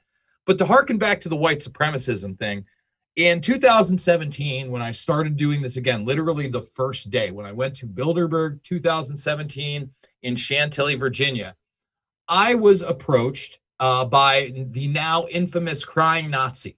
the person who was eventually portrayed as Charlottesville's ringleader on Vice and got caught, dig jail time, cried all over the news, Chris Cantwell. Cantwell knew who I was because of Loose Change, obviously, and some of the things that I had done. Now, Cantwell had started as kind of like this libertarian, literally in his mom's basement podcaster and, social media guy that started to get attention from the white nationalists and then went full-blown white nationalism, anti-Semitism, the whole thing. I still talk to him. There was nothing violent about him. It was by putting a camera on him and saying, we're going to put this on Vice and this is going to be big, that you build this persona of somebody who was an intellectual liar and crybaby at the end of the day, who had no fucking power. I don't care if he had 100 people out there saying Jews will not replace us with tiki tortures. They are not organized. They're ignorant at best. Cantwell's push, for those that don't know, that put him over the edge into white supremacy is that his girlfriend slept with a black guy and it became extremely insecure. That's the reality of these fucking people. That's the joke they are. But the media is never going to tell you that. Okay? And they banned my interview with Cantwell from YouTube after that. It was like an hour long. You can kind of find it. I think it's in the Internet Archives or whatever. And he tried to bring up, the Jews run the media. And he said to me, he goes, and I go, well, what about Roger Ailes? Roger Ailes wasn't Jewish. And he's like, I'm pretty sure that he was. I'm like, no, actually, Roger Ailes made some anti-Semitic comments. And then he also brought up Alex Jones. And for those that don't know, again, Alex Jones, I'm the first guy he ever gave a show to. I worked at InfoWars from 2008 to 2010. He produced several of my films. Alex Jones has no Jewish influence. I promise you. I watched him as he built that empire up. It was not because he had Jewish influence or was protected by Zionists. That doesn't mean that now that he's so pro-Trump and right-wing, and obviously Trump's policies align with Israel and Sheldon Adelson, that he no longer talks about Israel or the Gaza Strip, etc. But these false narratives get created. And then not only does the media push them, but then they push these supposed white nationalist monsters that are supposedly pushing the same thing. Anybody that spends 5 minutes looking into it can see past the facade, but most people don't. Absolutely. And one of the most frustrating things is the fact that the establishment, whether it's the government or media, like they just absolutely refuse to acknowledge the what's going on in the streets. Like right here in Portland, man, like we have, I'm sure you guys have all heard the Antifa mayor. She's running for mayor of Portland, right? She says, I am Antifa, Sarah Iannori or whatever, however you pronounce her last name. And like on her website, she's got like this 10-point plan that she wants to do to address violence and right-wing violence, right? Number 9, it says, place flags at half-mast to honor all those who have been harmed by right-wing and police violence in Portland, and the flag should stay that way for a year to remind us of the justice we're fighting. Stuff like that. It's like it's just a complete reversal, putting it all on this side, but it's like absolute refusal to acknowledge that there is some sort of Antifa thing going on and just another person murdered just in Denver, right? Like, I mean, it's like, oh my gosh, really? Like, when can we just get back to reality and have this discussion? Like, I don't understand. It's just mind-boggling. Yeah. I don't know. We lost us. Hey, everybody still. There it goes. Yeah. No, I think it comes down to, like, I tried to start a political party here in our province, and I got attacked by both left, right, and center. Everybody was coming after us. We were vilified in the media. I was called an anti-government person because they caught up that I was at Freedom Force with Ed Griffin, and we had like probably 5 or 6 plans from different parties coming in and like posing that they were all for our platform, and then they turned against us right in media. Right on live TV, they suddenly come out with a liberal platform, like totally against what we were talking about. So they all hate because they have a controlled group, left and right, that want to be in control, and they hate for any competition to come in to destroy the monopoly or duopoly, whatever you want to call it, that they created with the political system. You have that in all countries. Like they're trying to make it harder and harder in Norway, that I come from as well, to run opposing parties. I think the whole political system in itself, I think we're at the end game of everything, where we really, like the United States has been turning into like the end of the Roman Empire that we saw with, a lot of senators, literally like murdering each other at the end because they totally, had destroyed their currency and destroyed their whole nation. So I think that's where we're at. The United States is just one thing, the chaos that are there, but we have the same chaos in a lot of other countries. Here in Canada, there's like Trudeau is a total sellout to the UN Agenda 2030. Like we have like basically our budget is the Agenda 2030 platform. So it just like infuriates me that these guys are, having this control grid that they created. We need to just, destroy. And that's what my point that I made to Palast at the Palast and start there was that, there's such a massive amount of people that are not voting that, have just like disconnected from the system because they don't believe it anymore. Alex, I know you got to go because it's 3 a.m. You made thank you all. It was a great pleasure. Honestly, I enjoyed this very much. I wish I could stay longer, but my day starts in a few hours, so I need to get some sleep. It's funny. You have people who live in the U.S. who are like, "Oh, it's too late for me." So I hope they listen to this episode. Thank you so much. I really needed to hear a voice of reason from outside of our country because people are fighting over the wrong thing. Alex, can you tell people how to connect with you? Because I'm sure some of these people might want to, maybe connect after the show. Do you let people know where they can get your blog and all your other? Yeah. So the blog is called The Naked Hedgie, which is like as a hedge fund manager, and then the naked, like naked chef. There was no naked hedges, so I thought may as well. Yeah, that's it. And I don't know, maybe Twitter. You can give people my email address. After the show, I send everybody the links to the audio and video, and I'll put all your contact information so people can connect. So it's one of the best parts of this show is kind of throughout the 6 years I've been doing this, I've been able to meet so many interesting people. So to be able to share those interesting people like you, Alex, with a bunch of other people is one of the benefits of this. So hopefully, brilliant. I love it. Thank you all. It was a great pleasure, and let's keep in touch. Thanks, Alex. Take care. Thanks, Alex. Bye. Good night. Awesome. And he's still here. Yeah, so that's one of the benefits of doing this show is that I love the fact that after these shows I see so many people jumping on each other's show and connecting. It really is awesome to see that. But John, is Tim at the Red Pill Expo? Yeah, he was at the Red Pill Expo, just actually ended today, and they ended up so there's a lot of people that were around me that were even in our Freedom Force Council that were doubting that Ed was going to have any success because of COVID, because of everything. You know what? It was 600 people turning out. We only had one Red Pill Expo that was even closed, and that was in Bozeman, Montana, our first one. I think there was thousands of people on the stream. So this was the right time. He had such a perfect timing on this.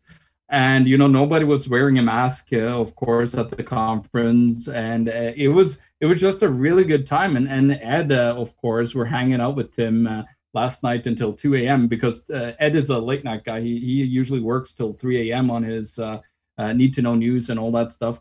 But he's up drinking with the guys until 2 a.m. And he's just a hardcore guy. He's 89 years old and he is acting like he's literally my age. I'm in my late 30s now.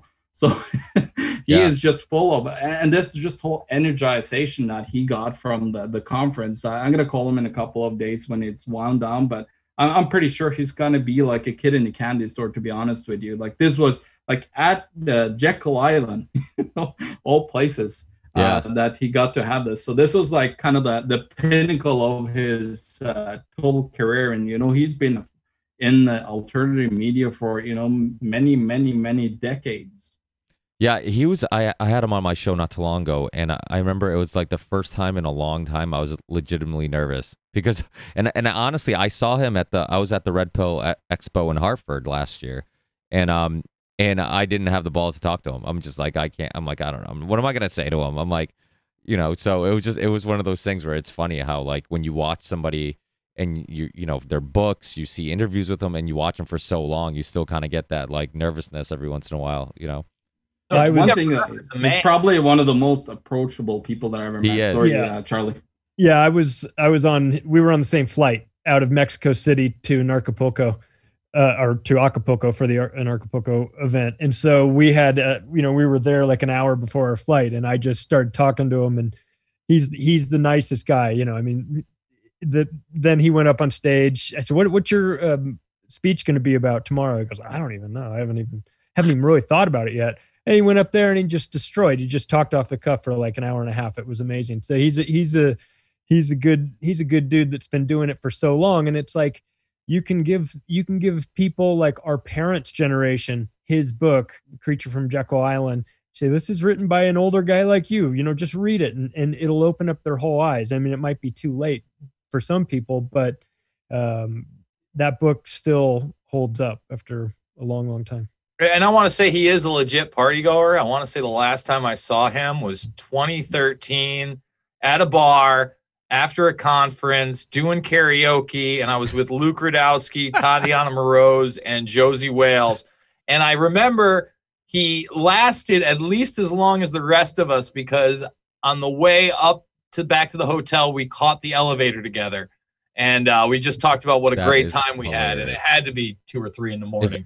If anybody has, Griffin, a great guy all around. I got to bounce. I got 2 little girls upstairs I got to take care of. Yeah, Ricky, I think. Thank you again, brother.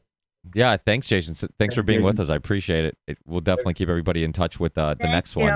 Yeah, hopefully we'll have to get Mr. Griffin on one of these shows. It's yeah, I'll get him in contact with you if you want to, Ricky.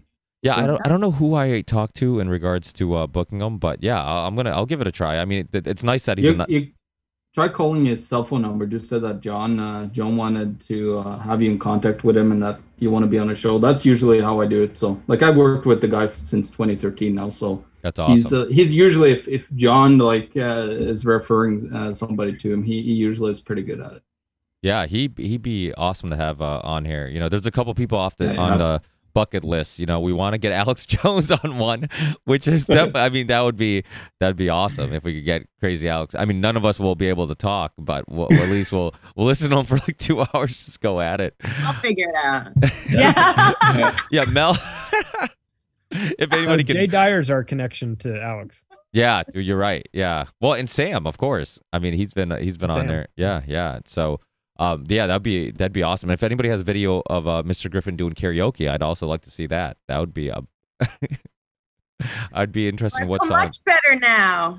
It went well. I went and saw Alice in Wonderland in Las Vegas with him one time. That was quite the experience.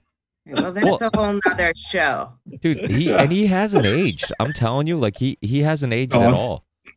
You should see him. I've been up at his. He has a beautiful place up in Paso Robles that sometimes we've had the Congress for Freedom Force at, and he's just up there. Like, he actually is the one, like the host, that sets everything up and all the tables and everything's like, Ed, do you want some help over here? Like, he's like a machine, but it's like he's an extremely social guy and he's been very healthy. He's always been focused on that. So he's really a lead by example type of guy. And maybe that's good news for all of us, that we'll have this karma for that us putting ourselves out there to be attacked and exposing stuff like he did. He took a huge risk that he was never taken out. Well, what's crazy? Watch those Yuri Bezmenov interviews from the 70s, man, when they're all, it's between the footage and the way they're dressed, and you're listening to it and you're like, holy shit, if our parents had been listening back then, we might not be in this mess. We're talking about some reality, talking about subversion of populations and how you would do it and everything. It's like, oh my God, it's like the playbook for what we're living through right now. Yeah, and he was, alternative medicine. I mean, this guy, I know he's kind of really well known for his book on the Fed and whatnot, but I mean, he was talking about alternative treatments. I'm gonna get kicked off YouTube now. Alternative treatments to cancer and all types of things like that. Like way before, before I was born probably. And so it's wild how long he's been talking about these things. Like, it's like stuff that a lot of people are just waking up to now. Like, I was like, no, this isn't new stuff. Like, there's been researchers who've been, doing this forever. They just didn't have the resources that we have now, to go do a YouTube video that might go viral, to do a podcast and whatnot. So it's, my hat really goes off to these guys who were, doing this for so long and really continue doing it, even though it was much harder to get a message across back then than it is now. We talk about the ridicule, the abuse that you get for telling the truth by like powerful people. I mean, I just started, obviously I'm not no pro at this, but I just started doing that. I'm a big researcher and writer and I like history.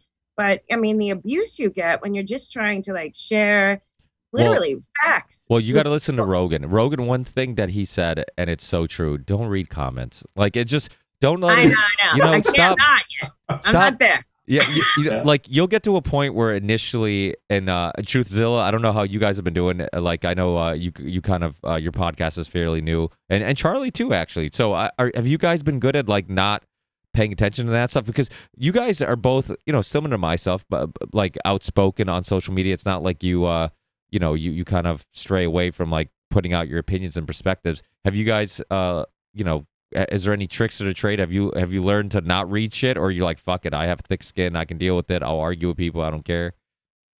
I don't know how thick my skin is, but I definitely don't take it lying down. I get pretty fiery about.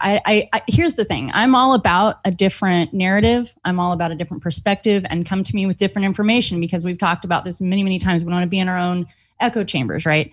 But if you don't come to I'm an administrator of our, content. So if anybody, I will catch that stuff in the daytime, people getting out of line, getting super disrespectful. When it crosses a line into disrespect, I let them have it. I need to develop thick skin and I need to be quiet. In fact, it's really interesting. It was like the last couple days I went back and forth with someone on YouTube over, I think it was when you were on the Liberty Advisor, Mel, and someone said something that I didn't think was cool about the whole interview, and so I just let them have it, and then they started to go back, and I just unloaded. So that's just how it goes. Yeah, I have the thinnest skin in the whole world. I really do. So I wasn't.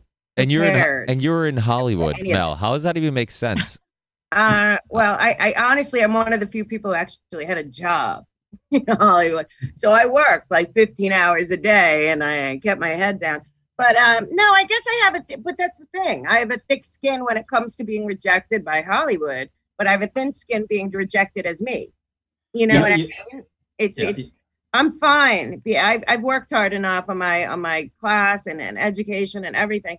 If I walk into a room and I get rejected or they don't like my script or whatever, it's fine. But when people are attacking me, it's a whole different game. Well, and I don't know. You know what I learned is that, I read a book called The Four Agreements, and one of the rules in there is like never take anything personally. And because it's always the other person's paradigm, that they attack you. I was hackled at school for like 13 years, so I've got a really thick skin. And like me and Josh, like constantly get like I got death threats and got called all kinds of names, over the time. But for me, it's like that rule is like never take anything personally. It's the other person's problem with you, unless it's actually constructive criticism. I've gotten a lot of that too, which is great. The way you portray yourself and all this stuff and what you say and so on. So that's totally fine. But when it comes to the personal attacks and all that stuff, it's basically when they don't have an argument with you, they gotta attack your personality. Yeah, and honestly, sometimes it is a personal thing. I mean, I play a lot of pickup basketball all over, the area and in cities and whatnot. Well, I don't now that much, but I did before everything got shut down. And sometimes you see the kid who's constantly getting in fights with people, like physically or just arguing. You find out about like their home lives, and they come from a broken home. They come from their dad was abusive. Maybe their dad's not even around. Maybe their mom was a drug addict or whatever it may be. And you realize like, okay, this is like, I'm taking this personally as in like, this is disrespect towards me or this is anger towards me. But the truth is there's just anger in him. And I just happen to be what's in the way, and I just happen to be the target for today, but it's an internal issue. And I kind of look at everything like that, same thing with online. I'm like, I don't know who this person is. Maybe if I sat down and actually talked to them and they weren't behind a screen, they might be much more reasonable. Maybe they wouldn't be, jumping to conclusions and whatnot. I've been called. I've never once had a guest on to talk about QAnon, and I've been called a QAnon follower a billion times, and I'm just like, how? I'm like, I've never even like, but it shows that like it's just like you said, it's in many cases it's just somebody getting personal or trying to throw things like that at you to label you because they don't have an argument. Like I'll disagree with people all day. I love my ideas being challenged, because if I struggle to verbalize how I feel on something, it means maybe I should think this out better, or maybe my stance on it isn't the right stance, you know? So my ideas are constantly changing, and I'm not married to anything, you know, even what a lot of stuff that you asked me today, like even on some of the current event stuff we discussed, like, okay, do you agree that this is correct? And I'm like, yeah, right now, but I'm open to hearing somebody from another perspective, as long as they're open to, you know, having their ideas challenged too, not just challenging ideas, but having and that's the biggest problem, is everybody's willing to challenge other people's ideas. The second you challenge their ideas, they get defensive, and that what causes basically a non-productive conversation. The ones that get me are the comments that are just so unbelievably stupid that you feel obligated for humanity's sake to argue back with them. I got a comment from some dipshit Antifa girl on Twitter this weekend that was like, dude, what are you talking about? Antifa is just an idea. And I was like, okay, here we go. So I will get drawn into those fights from time Charlie, to time. You know that was actually Greg's second account, right? Greg Palast's second account. Just kidding, Greg. I love you. Oh, come on again. Probably never, but hopefully he'll come on again. He's actually a really great guy. Those aren't personal. Those are just like, Greg's actually another OG. You know, he's another guy who he's been around. If you some of his old documentaries, you know, Vulture, you know, about vulture funds and you know, the best money or the best democracy money can buy. Like, he really has been doing it for a long time. So I mean, obviously, I'm kidding. You know, he's a legit guy. He's done done a lot of great work. I mean, it just but like anybody, my where I stand politically has changed over the years. You know, and that's fine. That's allowed, as long as you anchor it in some form of reality and you're able to sort of express why you feel the way you feel, or why you feel like you've changed, or maybe even the parties have. The parties have shifted in one direction. You may stay the same in your thoughts, but now be labeled as alt-right or something. And that's a very good point. Yeah. So you can get branded. You can rebrand yourself. Obviously, you can think differently, but you can also be rebranded because the parties go different directions and leave you kind of somewhere in the middle. And I try to always say, dig for yourself. Here's the information. This is what I'm talking about. I don't need to tell you. I did my own research too. I'm just like another person. Just go look it up. If you think I'm wrong, that's fine. You know, I'm okay with that, and you can tell me. But most people, you know, this is all new, but it's amazing. And I'm telling you guys, the women are so mean. Like, the women on the left that are attacking Megan and me and Nancy and Monica, you should see. So like, it's horrible, right? It's horrible. It's evil. It's atrocious behavior. I've never ever. I couldn't even imagine like that. I look like my peers.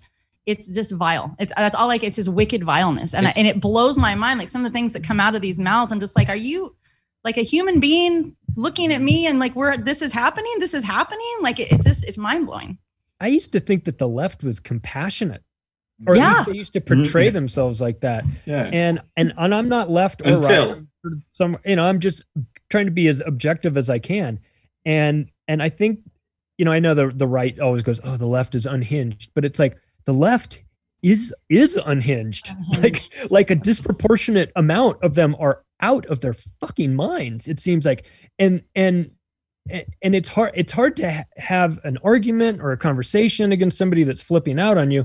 But you just wonder, like, what is it? Are you like, what's going to happen to you if Donald Trump wins again? Have you considered the possibility? I mean, there's going to be people that have to be institutionalized after this. Like we saw, you know, I've got in my intro to my show, the screaming lady go, ah, you know, that to me, that's hilarious. But what happens if he wins again? Like, have we, I mean, we're kind of joking about this, and I think there's a very good chance he will, especially if you go by the amount of enthusiasm that Trump has behind him, whereas Biden has zero.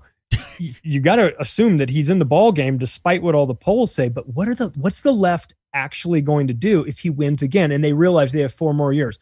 Are their heads going to metaphorically explode on us? Is it going to get worse? Are the attacks against you guys going to increase, or are these people just going to go suck their thumb in a corner because they've short-circuited their little soy-fed brains or something? Like what is this going to look like? I think a big problem too with all this is the fact that, like, you know, they say that, like that old quote, like when you're young, if you don't have a heart, no, if you're not a liberal, you don't have a heart. When you're old, if you're not a conservative, you don't have a brain. Like, you're right, Charlie. Like the left was known to be the compassionate, the ones that were tolerable of so many different types of people and classical liberals, yeah, like libertarians, exactly. Well, yeah, exactly. And I think the thing about young people is they have much more time on their hands than the people on the right who are going to work, taking care of their kids. So you take all these brainwashed young people, because let's be honest, the universities it's not a place for ideas, for sharing ideas or exploring ideas. It's a place to force feed you their ideas. And so what happens is you get all these very passionate young people who are misguided or looking for answers, and then somebody force feeds them their philosophy that seems to make sense, but they don't get the other side of the argument. So because they don't get the other side of the argument that they do get makes perfect sense to them. They don't, because they ban anybody who's speaking who might have different ideas or whatever. Then because of all that, you get these really passionate, lot of time on their hands, young people with a lot of energy who are going to make the most noise. And really, that's why it seems like their voice, and in a way, almost why they're more threatening, right? Because a lot of people who are on the right, they're not out in the streets till midnight because they have to wake up the next day for work. Right. Also, they're being manipulated by like $15 an hour to go do X. And it is, when you're, but if you look at all the pictures, there's something very wrong with how similar all these people look. Like, there's a lot of juvenile halls and all this, but all these people look very similar to all the like false flag shooters and everything. All I'm saying is that they've dumbed down our kids so much that it's like, no, they're fine being fed. And then they'll go out there and they don't think like the other guy has a family at home, or the other, I saw it begin with Occupy Wall Street, and it's just evolved since then. But the people that the sad part is that what I'm saying is the same people that are, looking to, I believe, to take away our sovereignty, are using these people. And, these Antifa and Black Lives Matter only have power now when they're needed. And then they're not going to have anything. And then, they have all these arrest records and everything. I mean, the DA can keep letting them out, but they're ruining these kids' lives. Most of them look like they're in their 20s. They're still having records, So to me, it's like incredibly sad that there's a generation of kids that got totally caught up in this nonsense. But like all we can do is pray. University, like you said, because like in 2016 at a New York Jesuit university, they actually offered counseling when Trump won to all the students. And we parents received emails that, if you're a student, if your son or daughter is upset, there's counseling set up. And they had weeks of counseling, and they didn't have to go to class if they were extremely upset. And I heard they'll be in their safe spaces. Right. And then they were dragging the flag on the floor in the cafeteria.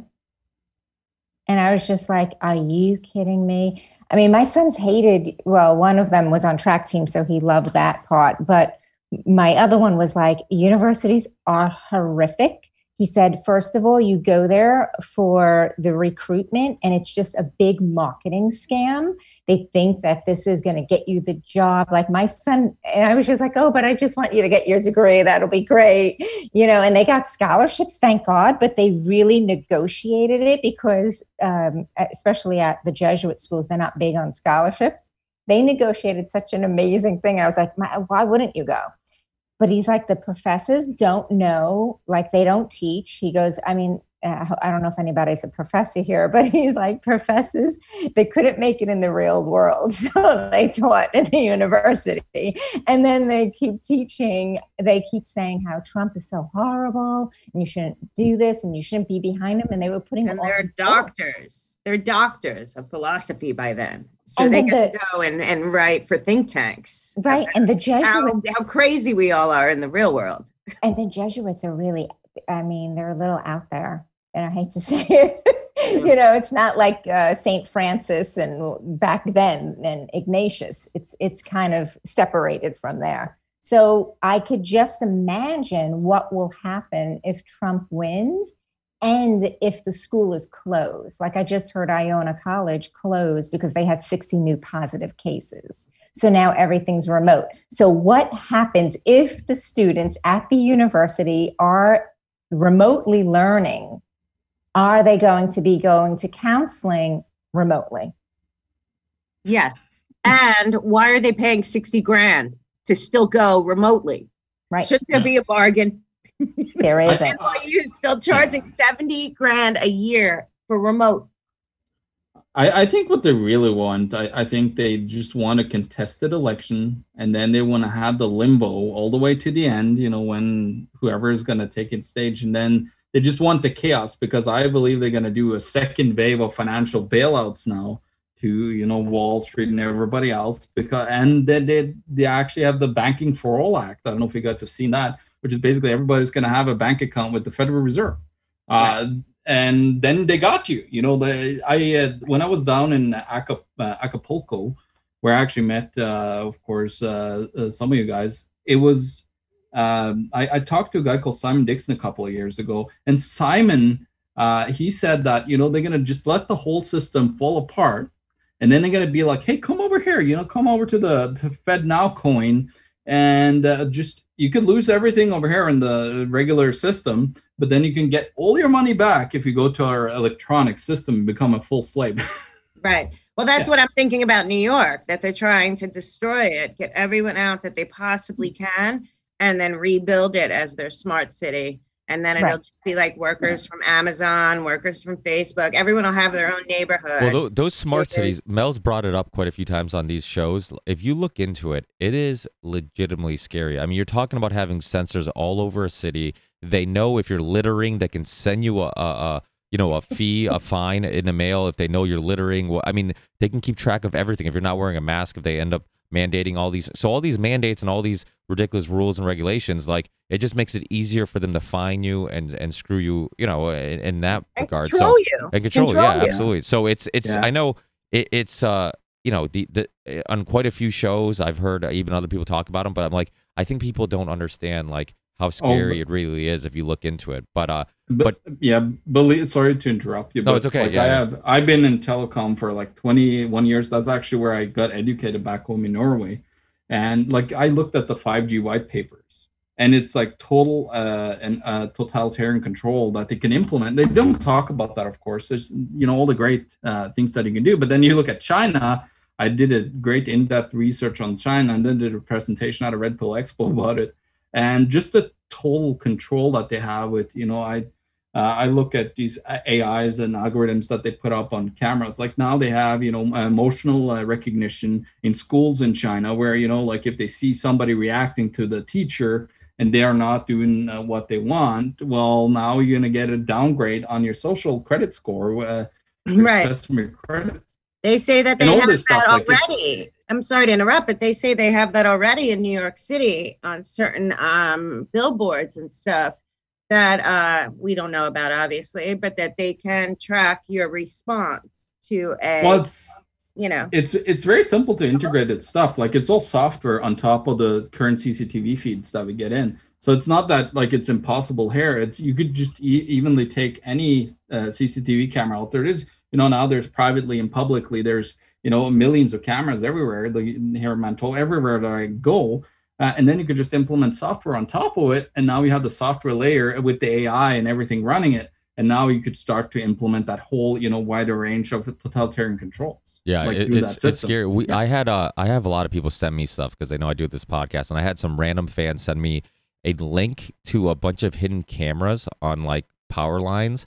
and you Of course, could you could hack it. Yeah. yeah, and they were just like you could see live TV, like people's houses and backyards walking around, and I'm like, anybody can just go into this and see. I'm like, this is great. Yeah, they gotta protect themselves. Like people I put up cameras for people all day long, and they don't understand that they need to really protect themselves with a good password on those cameras, or else they're totally screwed. Well, or just even like don't have it off grid. Like don't even like, because as soon as you plug it in, either China or South Korea or the US, whoever owns the equipment, is gonna have eavesdropping from their agencies. Absolutely. Well, guys, I know we've been on for a while.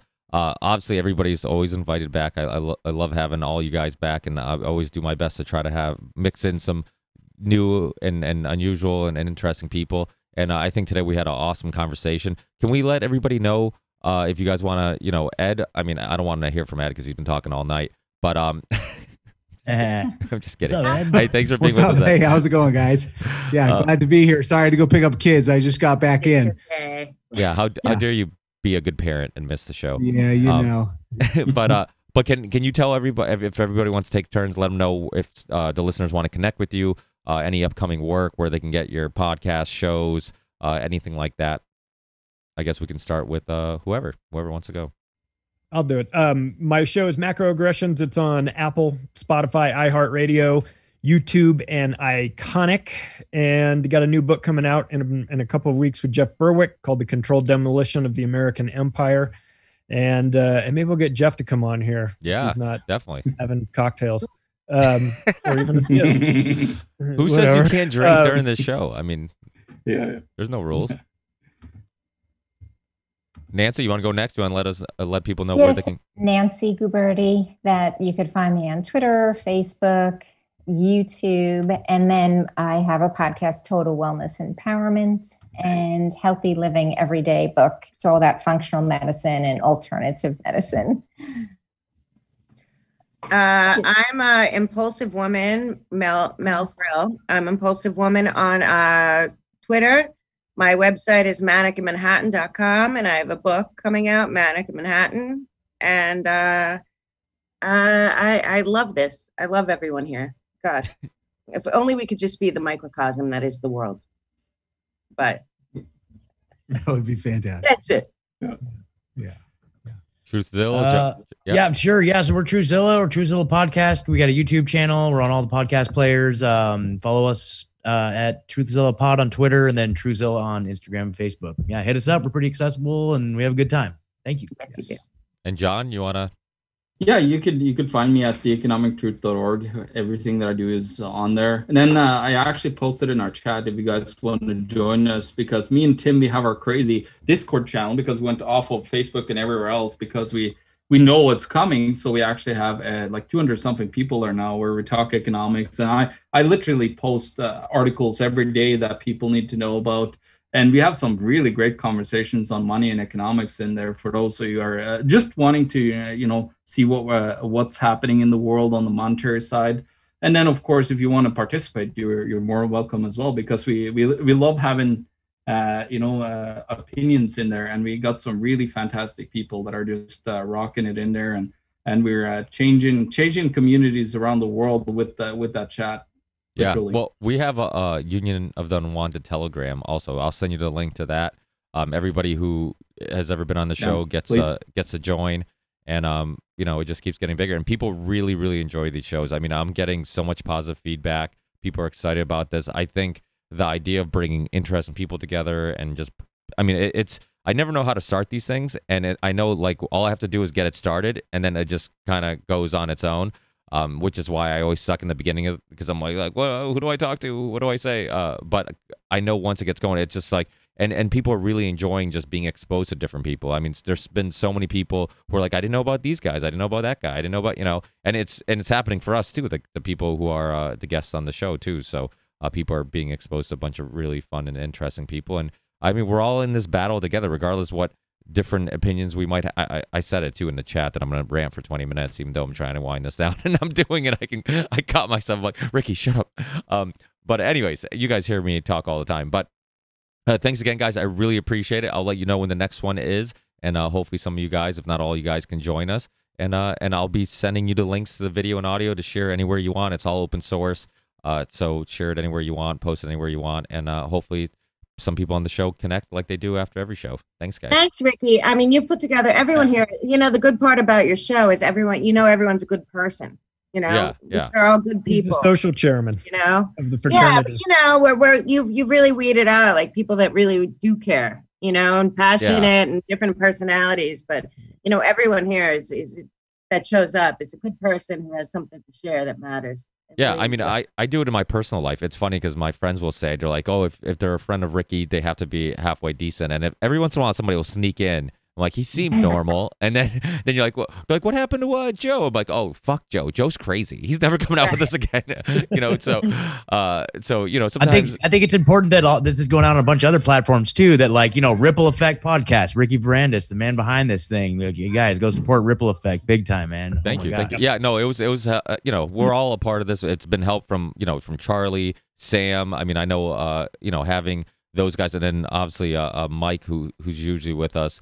From the OBDM podcast, you know, everybody just has been a huge contributor of all this. You know, we're all a part of it. I mean, everybody who joins the conversation is equally as important as everybody else. So it's like we're all a part of this, and I couldn't do it without you guys coming on because then I'd be talking to myself.